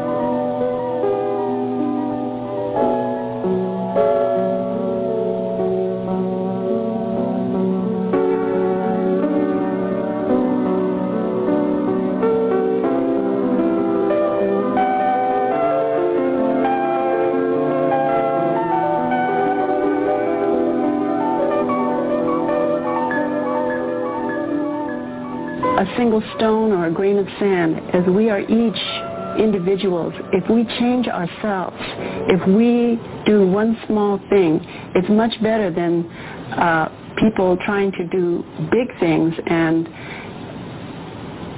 for their self-aggrandizement. Government and the system, the industrial forces that are plaguing on Mother Earth, that are destroying the water, the air, the earth itself, the genetic material within us all. It isn't just destroying it for people in Africa, or people in Southeast Asia, or people in Latin America. It's destroying it for every being on Earth. And I don't mean every being, I don't mean every man and woman and child, I mean every living entity.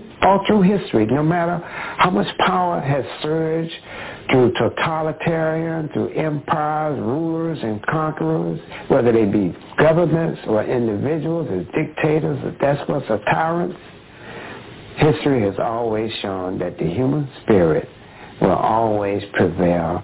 We do not exist as individuals. All of us have a mother and a father.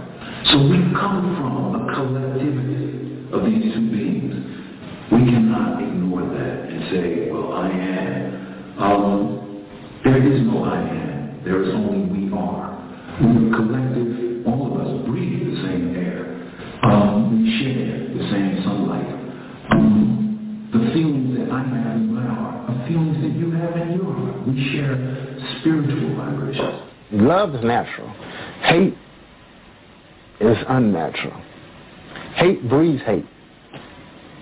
So but I have never known where you have overcome hate with hate, but you can overcome hate with love and respect. I'll just say it in the words of Bob Marley. Stand up for your rights. Don't let anybody tell you what you can and you cannot do.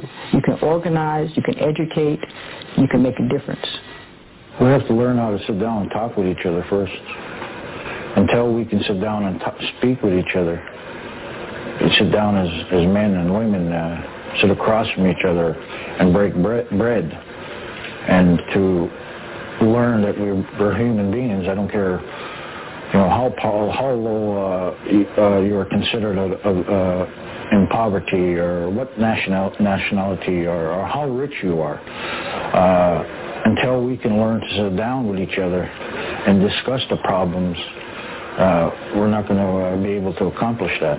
Revolution is, first of all, change, personal transformation.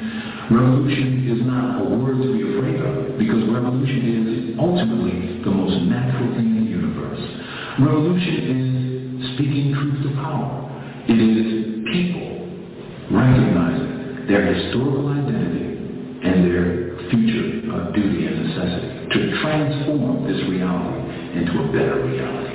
I just want to be sure that everyone knows that I still have the fire in the belly, that I'll do what I can to be as productive from here as I can, that I have legal cases that will put these issues in the public record, and we will continue to share that with whoever, and that the international community should know that the New African Independence struggle and the struggle for justice is live and well. It's dormant, but here comes the wind.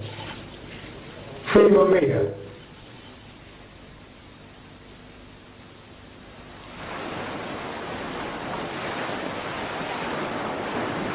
At the end of this journey, let us look inside our hearts with forgiveness, remembering not only the past and all those whose lives were sacrificed to violence, but let us also examine how we are going to survive together as humanity into the future, with peace and justice for all.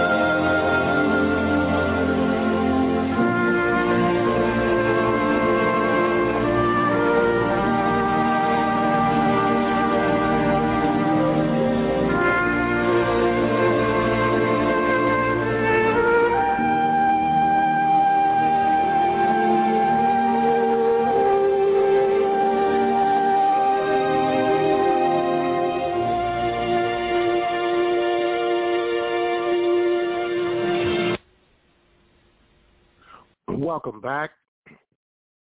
And you're listening to the Pan-African Journal, the special worldwide radio broadcast for Sunday, August the 29th, 2021. We're broadcasting live from our studios in downtown Detroit. We'd like to thank all of our listeners for tuning in to another edition, this special edition of our program. And that was an audio documentary focusing on the counterintelligence program and its impact on the vast portion of the documentary dealt with the history of the Black Panther Party, but it also examined the American Indian movement as well as the so-called war on drugs of the 1980s. And we'll take a brief break and we'll be back with our concluding segment.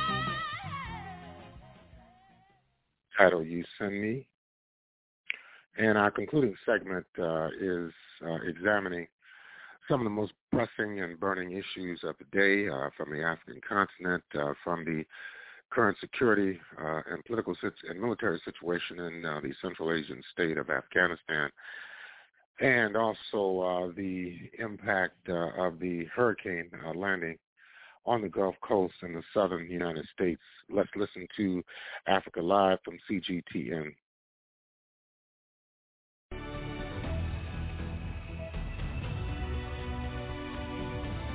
This is CGTN, China Global Television Network.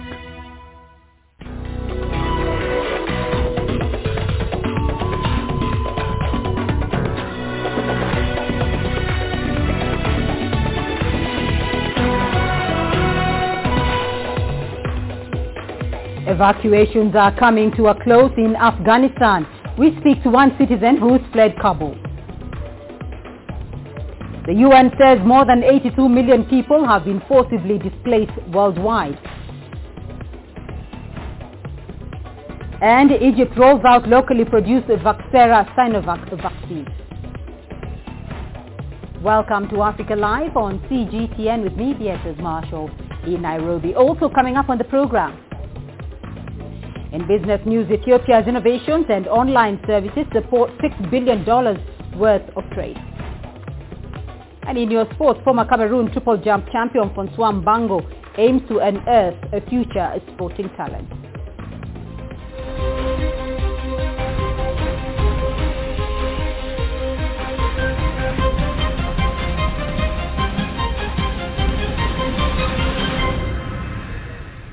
We begin in Afghanistan, where the Taliban is reportedly waiting for the final nod to secure full control over Kabul's airport. The U.S. has begun pulling out its troops just days before Tuesday's deadline for foreign forces to leave the country. The U.K., France and Germany have wrapped up their evacuations. France and the U.K. say they will propose a UN-controlled safe zone in Kabul at an emergency UN meeting Monday to allow humanitarian operations to continue. Meanwhile, U.S. President Joe Biden has warned of another possible terrorist attack on the airport after the Pentagon killed two high-profile ISIS-K targets in a drone strike. This was in response to Thursday's bombing at the airport that killed 170 people, including 13 U.S. service members. Earlier, we spoke to Siyal Yusafi, a presenter for Shamshad Television in Kabul, on what the security situation at the airport looks like now. The spokesman of Taliban, Zabiullah Mujahid, also confirmed to us that the three gates which were with Americans, they were hand over to Taliban. And now the Taliban are the responsible of the security situation in the Kabul airport. They confirmed and they assure us that the security will be very good in the airport, and we will see what will happen in the next few days. Are they able, or their capacity is that much that they will assure us and that they will secure the airport? We don't know now. That we will wait for their confirmation. And the Zabiullah Mujahid, the spokesman of Taliban, confirmed and assured, but we don't know that they will secure the airport or not, because there are rumors and there are reports that the ISIS are planning to attack on Kabul airport again in a few hours or a few days. But the spokesman also confirmed that, assured that they will ready to respond to any attack by any group, and they will defeat this attack, and they will secure the airport. Well, the August 31st deadline is approaching for U.S. troops to leave Afghanistan. Polls show many people in the U.S. disapprove of President Joe Biden's handling of the withdrawal. Sabi Mills has more. Most polls in the US do say that the most Americans support the US withdrawal from Afghanistan. But many polls are showing that most people are not approving of the way President Joe Biden has handled the withdrawal. A number of polls have shown around 25% say he's doing a good job in this term of evacuating the people from Afghanistan. Now, the media has really been ferocious in their attacks here in the US on Biden. They've questioned much of his handling. And this really, I think it's fair to say, is his first major crisis where he's facing criticism from really across the board.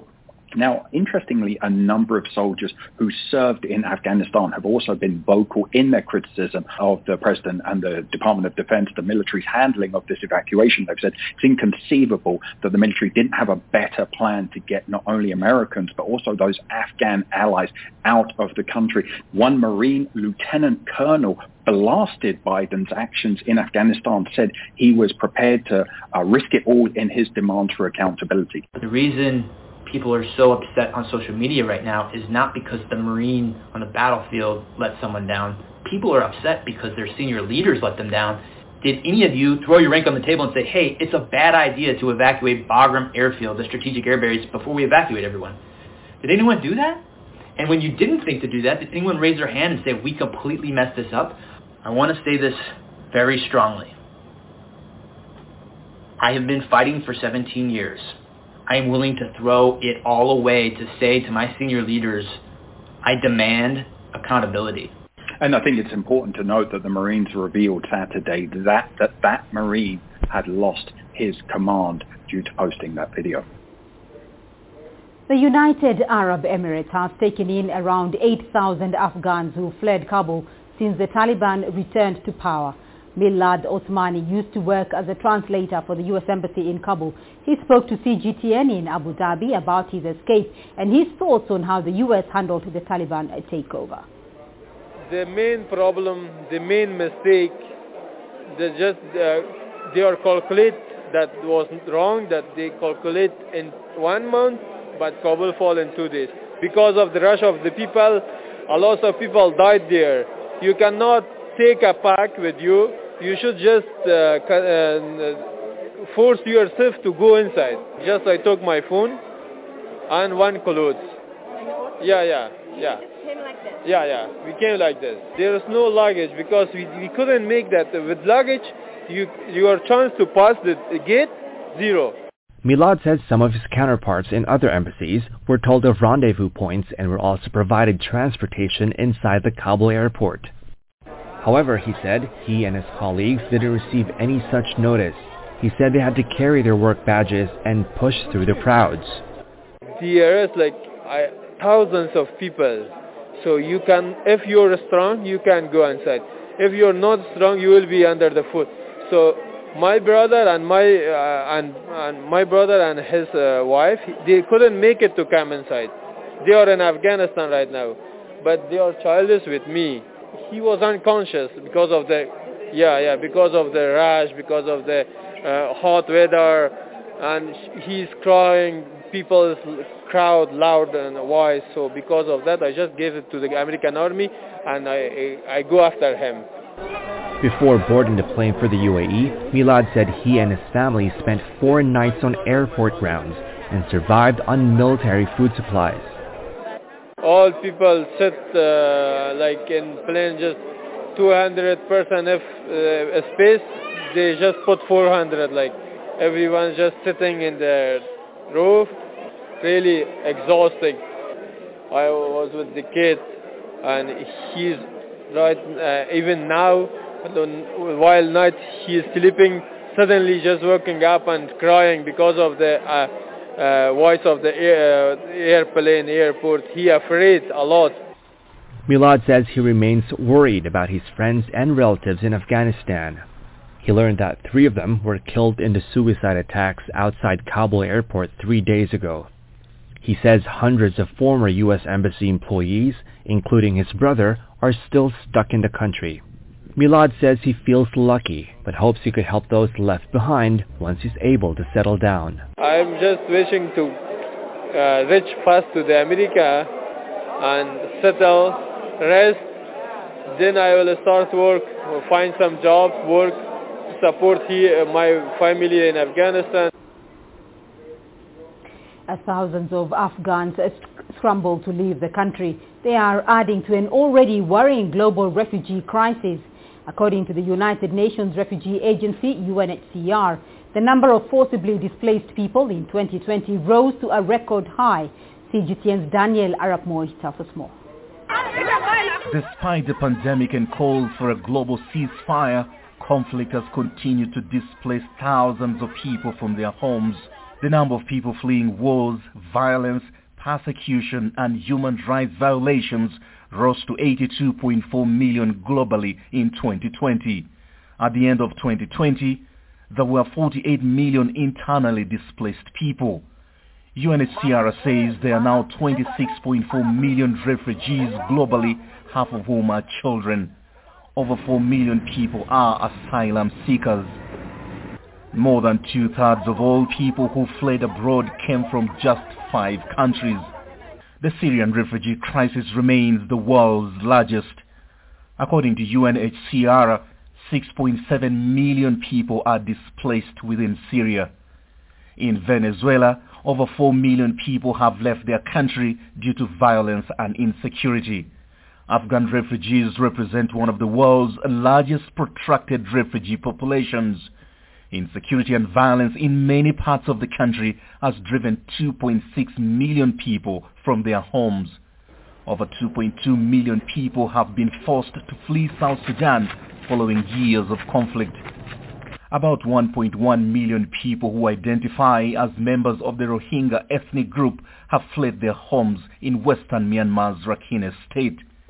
In Africa, Uganda is the largest refugee hosting country with approximately 1.4 million refugees. Most of the refugees are from South Sudan, the Democratic Republic of the Congo, Burundi, and Somalia. For many of these refugees, resettlement is a crucial path to rebuilding their lives. Daniel Arap Moi, CGTN, Nairobi, Kenya. Well, let's get more on that growing refugee crisis, and I'm joined by CGTN's Patrick Oyet. He's joining us from Juba. Deji Badmus is in Lagos, and Girum Chala is joining us from Addis Ababa in Ethiopia. Patrick, if I may start off with you, there are currently 4.3 million displaced people from South Sudan, including refugees and IDPs. What has been the major cause of this upset, and what is the current status in South Sudan?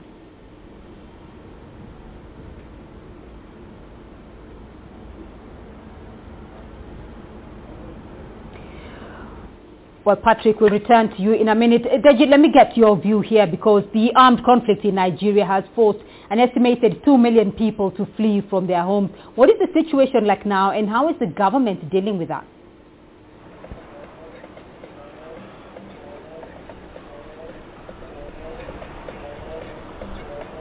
The northeast of Nigeria. Appreciable progress has been made. People are being resettled. They are being returned to their homes now, their villages and communities, but of course you still have problems. There are still problems. Quite a lot of people are still displaced in the northeast of the country, but the state government there, especially in Borno State, which of course has been the epicenter of this crisis for the past 10 years, the state government there has made appreciable progress.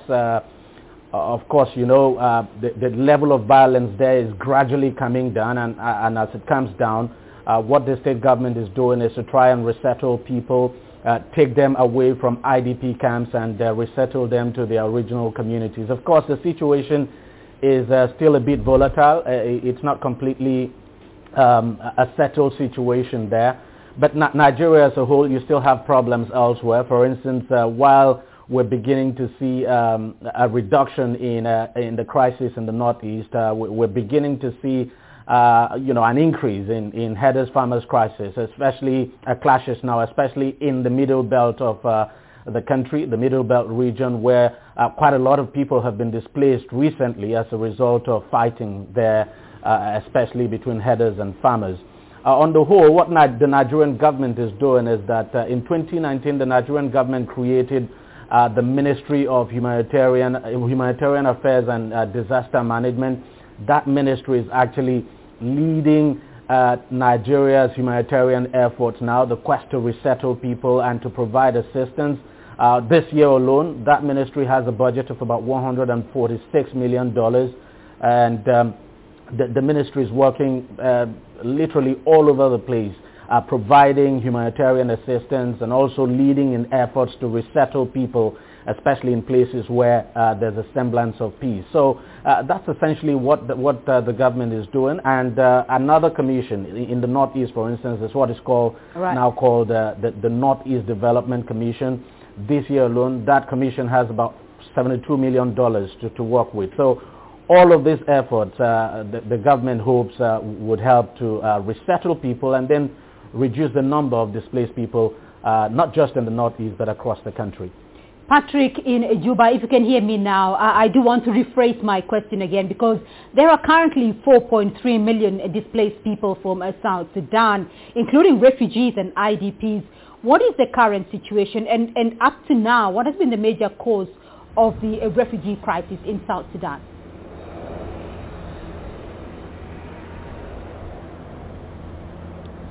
Yeah, Beatrice, the problem in South Sudan is actually the problem of civil war, because civil war broke out in South Sudan in 2013, and this civil war went on for 6 years, and the peace deal was signed in 2018. But even if a peace deal was signed, still the implementation of the peace agreement is moving at a very, very slow pace.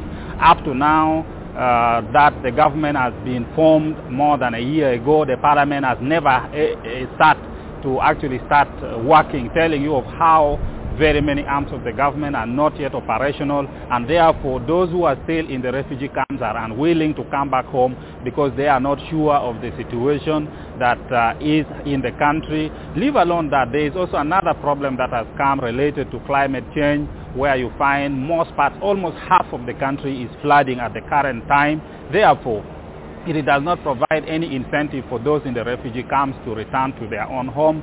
But also talking more about the issue of the peace agreement. Of course, the peace dividend is not there. The soldiers, for example, the opposition forces that were supposed to be joining the government forces and being redeployed together as one government force, these people are still in the training camps. They have not yet come out. So you have very many commanders-in-chief where the opposition groups still command their own troops. So it looks like the peace is not yet on the ground, especially in the villages, so it is not encouraging the people yet to return to their own homes. In fact, what is happening with the current flooding and so forth is that more people are even being displaced internally within the country. All right, and I'm going to rope in Chris Ochamringa, joining us there from Kinshasa in DR Congo. Chris, more than 5 million people are internally displaced in DR Congo. Why is the country labeled one of the world's most neglected displacement crises?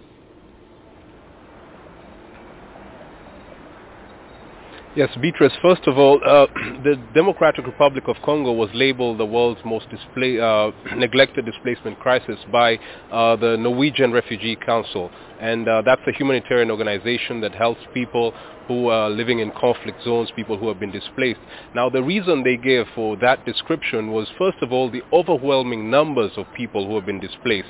Now, the DRC has, the eastern part of the DRC has a multiple number of conflicts in areas like North Kivu, Ituri, and South Kivu province. There are thousands of people, who have been displaced in those areas. They have very little food, no shelter, and they are not, getting the assistance that they need. So the humanitarian agencies said that was the first reason. The second was the lack of funding.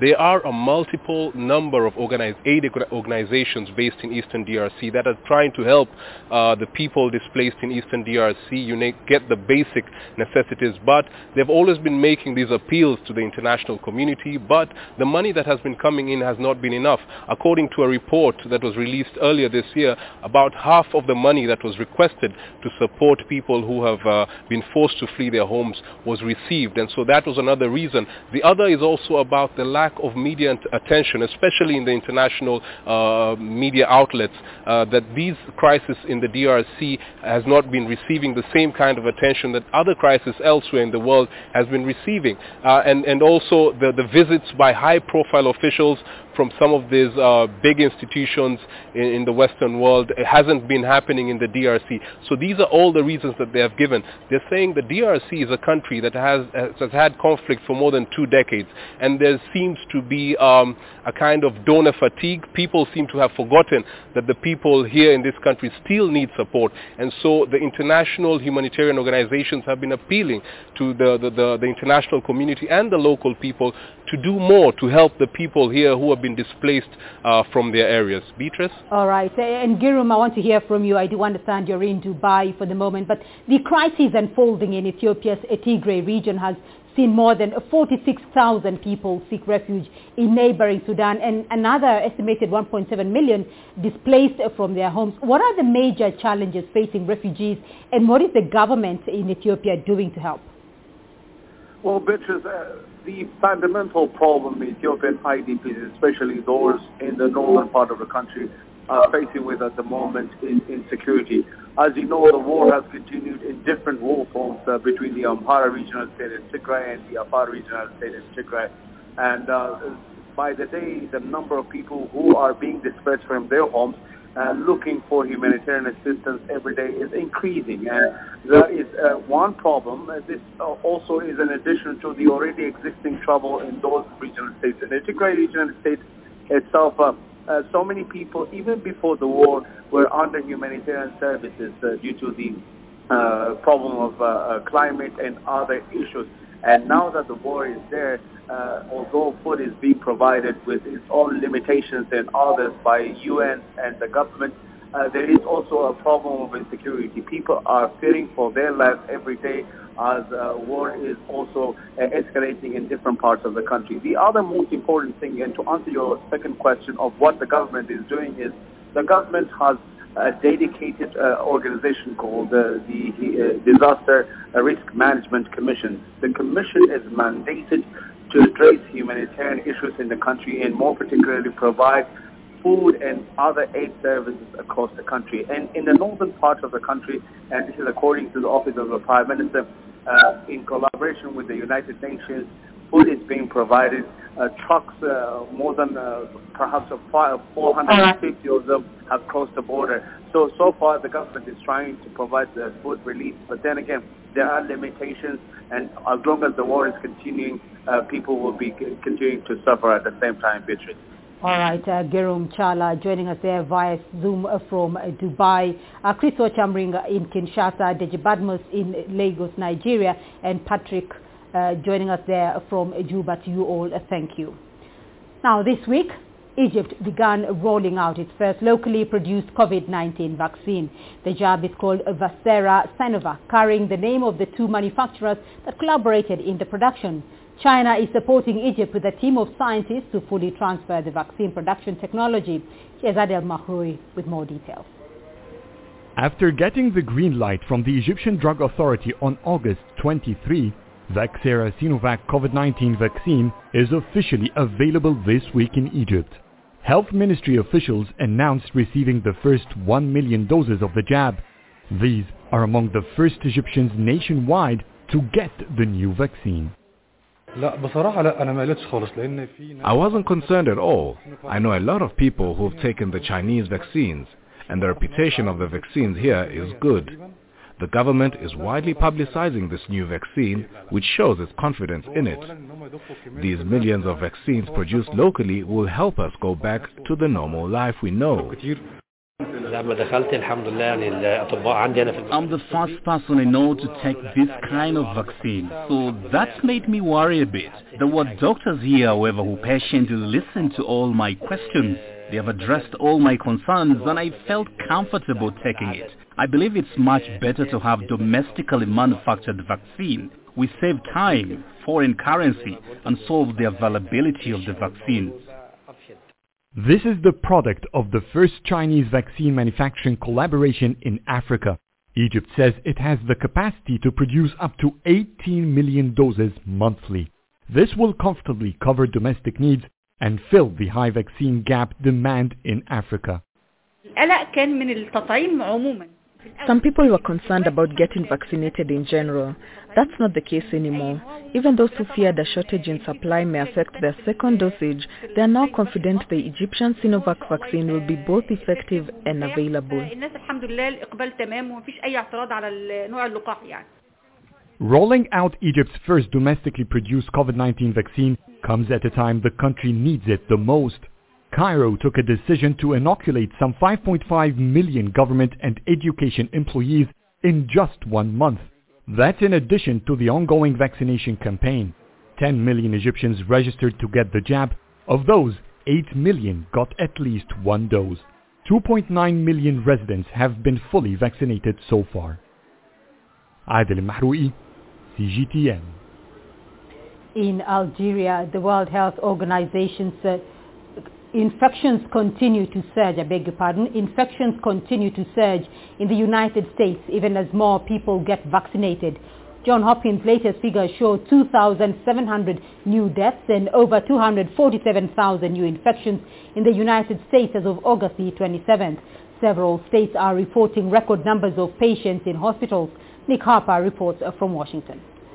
Well, the Delta variant is rampaging across the United States. Alabama is one state that is really struggling, saying that quite simply they have run out of room for bodies. They've brought in a few mobile refrigeration units to put the people who are dying as a result of COVID-19, but they're still struggling. And we're seeing that really across the majority of the southern states in the United States.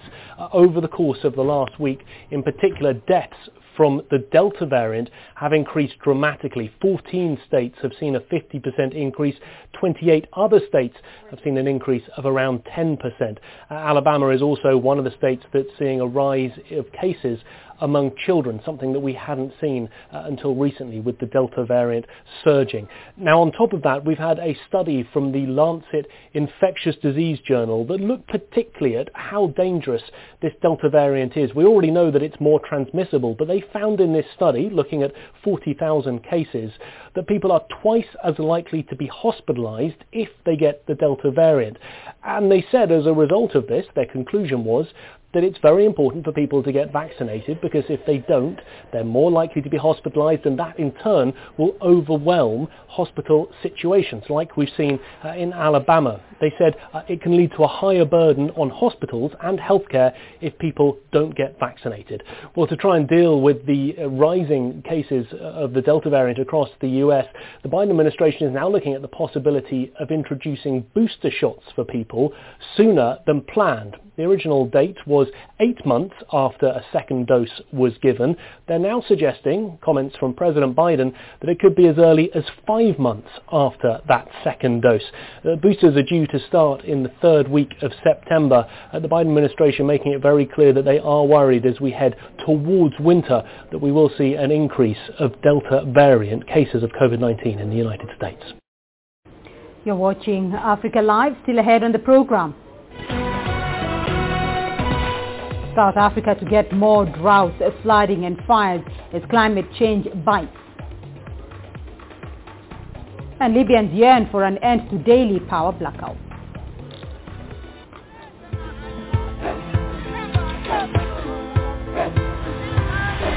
Africa is a continent of diversity, with varied climates and enchanting geographies, and a people so distinct but with a shared enduring spirit.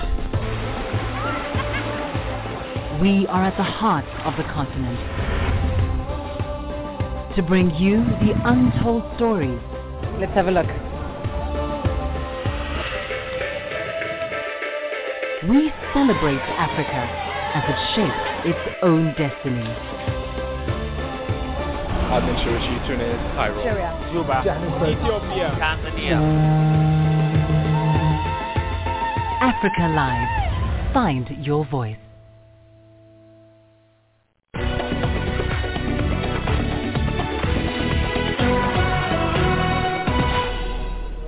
To South Africa now. The country can expect increasing droughts, more flooding and even fire weather conditions as climate change continues to take hold of the region. That's according to the latest UN report on the physical science basis of climate change. According to the report, adverse climatic conditions are expected to negatively affect the planet, and some countries are already experiencing it. CGTN's Travers Andrews has more.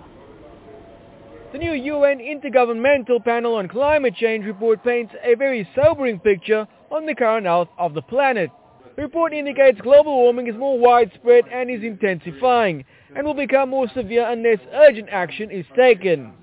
Southern Africa is particularly in the firing line and can expect increasing intensity in adverse climatic conditions. The report finds it's also likely to become generally drier with more frequent droughts. And you see, when a region that is naturally dry and warm becomes drastically warmer with more droughts and drier on the average, there is very little one can do in terms of adaptation.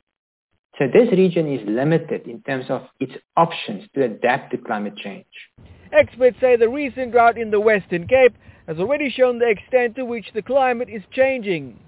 The region can also expect more runaway bushfires and floods, which threatens food security and may trigger the displacement of communities.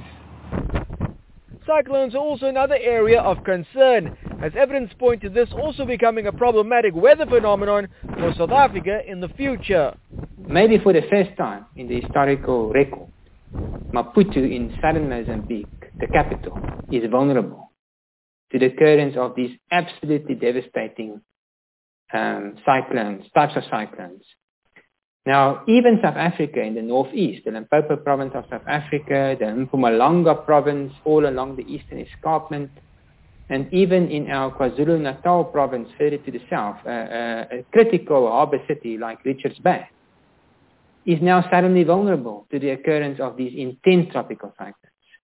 South Africa's vulnerability to climate change makes the region particularly reliant on a global commitment to reduce global warming. Now, the future threat of severe drought remains one of the biggest areas of concern, as this has the potential to cause widespread damage to the economy and the country. That was Andrew, CGTN, Cape Town. Military commanders of the African Union mission in Somalia have agreed to speed up the implementation of joint operations with the Somalia National Army. The joint operations are meant to prepare the Somalia National Army to take over security responsibilities ahead of the end of AMISOM's mandate in December. CGTN's Daniel Arap-Moy reports. The African Union mission in Somalia and the Somali security forces have pledged to intensify joint military operations. As part of their strategy, AMISOM has set up mobile and quick reaction forces within their areas of operations. This, they say, will help in countering the threat posed by Al-Shabaab militants. I personally appreciate the enduring work you do in the sectors for the sake of peace and stability of this great country, Somalia. However, there is a need to generate a joint AMISOM SNA realistic, workable and fixed CONOPS, which calls for an appropriate threat assessment and an honest assessment of the friendly forces. AMISOM commanders say Somalia needs trained forces capable of holding liberated territories. While Al-Shabaab remains a threat in Somalia, AMISOM says progress has been made. Our mandate, sir, is to degrade Al-Shabaab, which we have done since we came into Somalia. We have secured population centers, and we continue to secure these population centers, give normalcy to those population centers for the Somali people to undertake their day-to-day activities without fear. The commanders resolved to continue to help strengthen the Somali National Army and protect the civilian population. Meanwhile, the African Union and the Somali government have been discussing what AMISOM's involvement may look like beyond the end of its mandate on December 31st. Daniel Arap-Moy, CGTN, Nairobi, Kenya. As a major oil exporter, Libya once had a strong electricity network, but years of conflict have destroyed much of the country's infrastructure and weakened many state institutions. Many Libyans face long hours of power blackouts which have affected their daily life and businesses. CGTN's Nokutula Shabalala has more. Walk down any commercial street in the Libyan capital, Tripoli. Generators lining the pavements have become an all too familiar sight in the city. The generators are ready to spring into action whenever there are power blackouts. I am tired of the power cuts. I don't get any help from the government. We are tired of the power cuts. Mothers, fathers, families, everyone is tired. We are living in a big prison. On most days, residents of Tripoli can expect multiple outages. Much to the citizens' frustrations, the power outages can last as long as 12 hours, affecting their daily life and business. Temperatures in Tripoli regularly reach 40 degrees Celsius, especially in the summer. We are suffering due to the power cuts in the country. Most of the goods and products we sell require refrigeration, which requires electricity. The chicken and ice cream are going bad because of lack of electricity. The power cuts are affecting us on a psychological level now. Basic generators sell for around $470, but more reliable models cost thousands. Keeping the generators fueled up has become a daily chore for many. Some worry that the hum of the generators and the diesel fumes could cause health problems. This crisis has lasted for 10 years, and we are now in the 11th year. It has a great impact on our lives. After the 2011 revolution, Libya has had repeated outbreaks of fighting. This has caused heavy damage to the country's power distribution network. Libya has not had any new investment in electricity generation in recent years. This crisis has been going on for 10 years in Libya.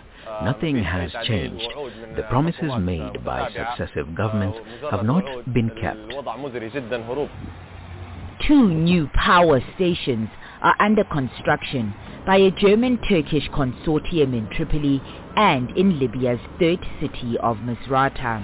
They are expected to add 1,300 megawatts of capacity to the grid in the first quarter of next year. Noktula Shabalala, CGTN. Some stormy news now, and before heading to the U.S., Ida slammed into Cuba on Friday, toppling trees and damaging homes. Luis Chirino reports from Havana. Hurricane Ida made landfall Friday afternoon on Cuba's Isle of Youth, battering the western part of the country. On Saturday, preliminary reports say Hurricane Ida's impact on the island left fallen trees and damaged home roofs. Local media reports also say the storm caused damage to agricultural crops and the national grid in the province of Pinar del Rio, leaving people without electricity. Thousands of people were evacuated from low-lying areas to safe shelters.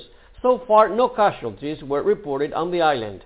On the Isle of Youth, the storm left a trail of fallen trees, as well as in Pinar del Rio and Artemisa provinces, while in Havana, rain and wind gusts left some damage in the power and water supply systems. The strong hurricane hit the island just as Cuban citizens are under COVID-19 restrictive measures, so crucial medical supplies were transferred from warehouses to hospitals ahead of the storm. Health centers were not damaged by the storm, according to local media reports. Hurricane Ida left the island late Friday and headed to the Gulf of Mexico. Meanwhile, on Saturday, Cubans began recovery efforts, assessing and cleaning the damage left by the storm. Luis Chirino, CGTN, Havana. And your business news coming up next. Here's what's ahead. Innovations and online services support $6 billion worth of trade in Ethiopia. And South African Airways set to resume operations from the 23rd of September. The best of Mother Nature, near the heart of Mother Africa. The scenery and allures of Victoria Falls, where the sun rays kiss the sprinkles of magnificent waters cascading upon the rocks. The wonders of Kenya's Masai Mara, where the world comes to feast upon the beauty of the beach. The Lake Nakuru in Kenya, where flamingos come in the millions to rest their wings. Catch it here on our special series on Africa's famous national parks. Look, it's a small herd of elephants.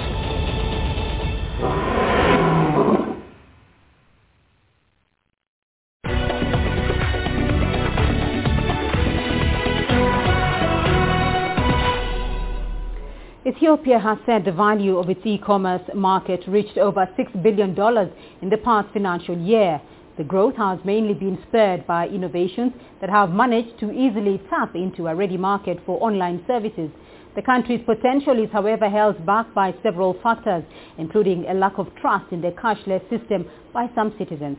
CGTN's Coletta Wanjohi reports from Addis Ababa. Marlet Fekade has just received a package that she ordered for online.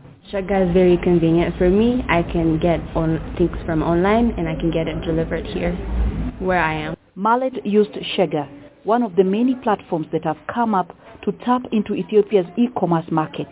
Its manager, Chris Rumenda, has had vast experience from neighboring Kenya, which has one of the largest e-commerce industries in Africa. If an investor is patient, Ethiopia is even more right than Kenya in terms of everything. Because looking at, their vendors are quite organized. locations, infrastructure, and everything is very organized. Like regulation and everything is very clear, even if it's not there. But when it's there, it's very clear. So this is something that will make it easy for everyone. In just a year, the platform, which targets mostly small enterprises, has registered over 7,000 sellers with over 10,000 products. There is e-commerce in Ethiopia at a growth scale, but kind of informal. So a lot of Ethiopians are buying things on Telegram. So for us, what we are doing is just shifting them from Telegram into a formalized e-commerce system. And if you use that type of people, they actually adopt it easier because it's easier to trust a platform that is known than buying directly from an individual. The government of Ethiopia is looking to these digital platforms to create jobs. Ethiopia's Job Commission says over 2 million people enter the job market annually. No government agency is supposed to create job creation, to create jobs, right? It's supposed to create opportunities and then create the level playing field, etc., etc. But technology, number one, gives you that inflection point, right? And it gives you that accelerating factor. Consistent internet supply remains a challenge, and the lack of it in rural areas makes these e-platforms only available in urban areas. But with the opening up of the country's telecom sector, there is hope. A consortium led by Kenya's telecom giant Safaricom is already setting operations here, and a separate cell of about 40% of Ethiopia's telecom company, Ethio Telecom, is underway. A digitization proclamation passed by the parliament recently targets to open up support to ensure innovations prosper to sustainable businesses. And Shega is looking at tapping into this opportunity to expand to have specific e-services targeting women entrepreneurs and farmers. Coletta Njohi, CGTN, Addis Ababa, Ethiopia. Grounded national airline South African Airways has confirmed that it will be back in the skies, servicing the Johannesburg-Cape Town route in 5 continental African destinations from September the 23rd. Angelo Coppola has the story. SAA has been grounded since March last year, when the country went into a COVID-19 hard lockdown. The announcement comes ahead of the completion of a due diligence of the airline by a prospective buyer, the Tekatsu Consortium. Before the due diligence was completed, it seemed particularly inexplicable that they were going to paint themselves into a corner by announcing a start date, because if they're then compelled to start, essentially they're using a lot of global airlines resources, which is part of the Tekatsu Consortium, then the consortium would probably be able to pretty much dictate the terms of the strategic equity partnership. Some questions have been raised about SAA entering the highly competitive passenger segment, when initial indications were that they would restart operations in the cargo sector first. We've now got Comair back in the market with its BA and Kulula brands. So there's enormous oversupply in the domestic passenger market and even in the regional market, with Airlink having stepped in and eaten up a lot of the routes that were being operated by SA Express and will now be operated by SAA. The only routes that may work for SAA would seem to be the Accra route and the Kinshasa route, as they don't have immediate competition on those. Concerns have been raised about the airline's current business plan developed by the business rescue practitioners. And honestly, the numbers are appalling. The original business rescue plan was completely unrealistic when it was calling for a break-even with loads in the order of 60%. Now, no airline really can survive with 60% loads these days. You need to be looking at 70% as a minimum, more commonly 75%. The new numbers are indicating that the business plan is in fact suggesting a 25% load factor.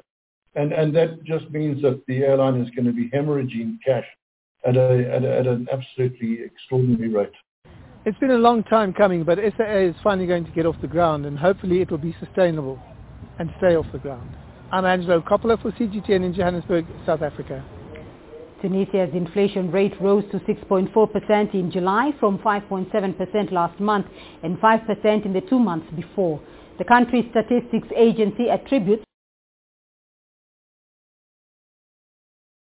Welcome back, and that was reports from various geopolitical regions around the world. Heavy emphasis on the African continent from CGTN, and that's going to conclude the Pan-African Journal, this special worldwide radio broadcast for Sunday, August the 29th, 2021. We've been broadcasting live from our studios in downtown Detroit, and I want to thank all of our listeners for tuning in once again to another edition of the Pan-African Journal. You can go to our website at the Pan-African Radio Network at blogtalkradio.com/Pan-African Journal to access this program again, along with over 1,000 other archived editions of the Pan-African Journal. You can also read the Pan-African Newswire at panafricannews.blogspot.com. We're going to be closing out with Barry Harris and Sonny Stitt from the album entitled Tune Up. This is Abayomi Azikiwe signing off, and have a beautiful week.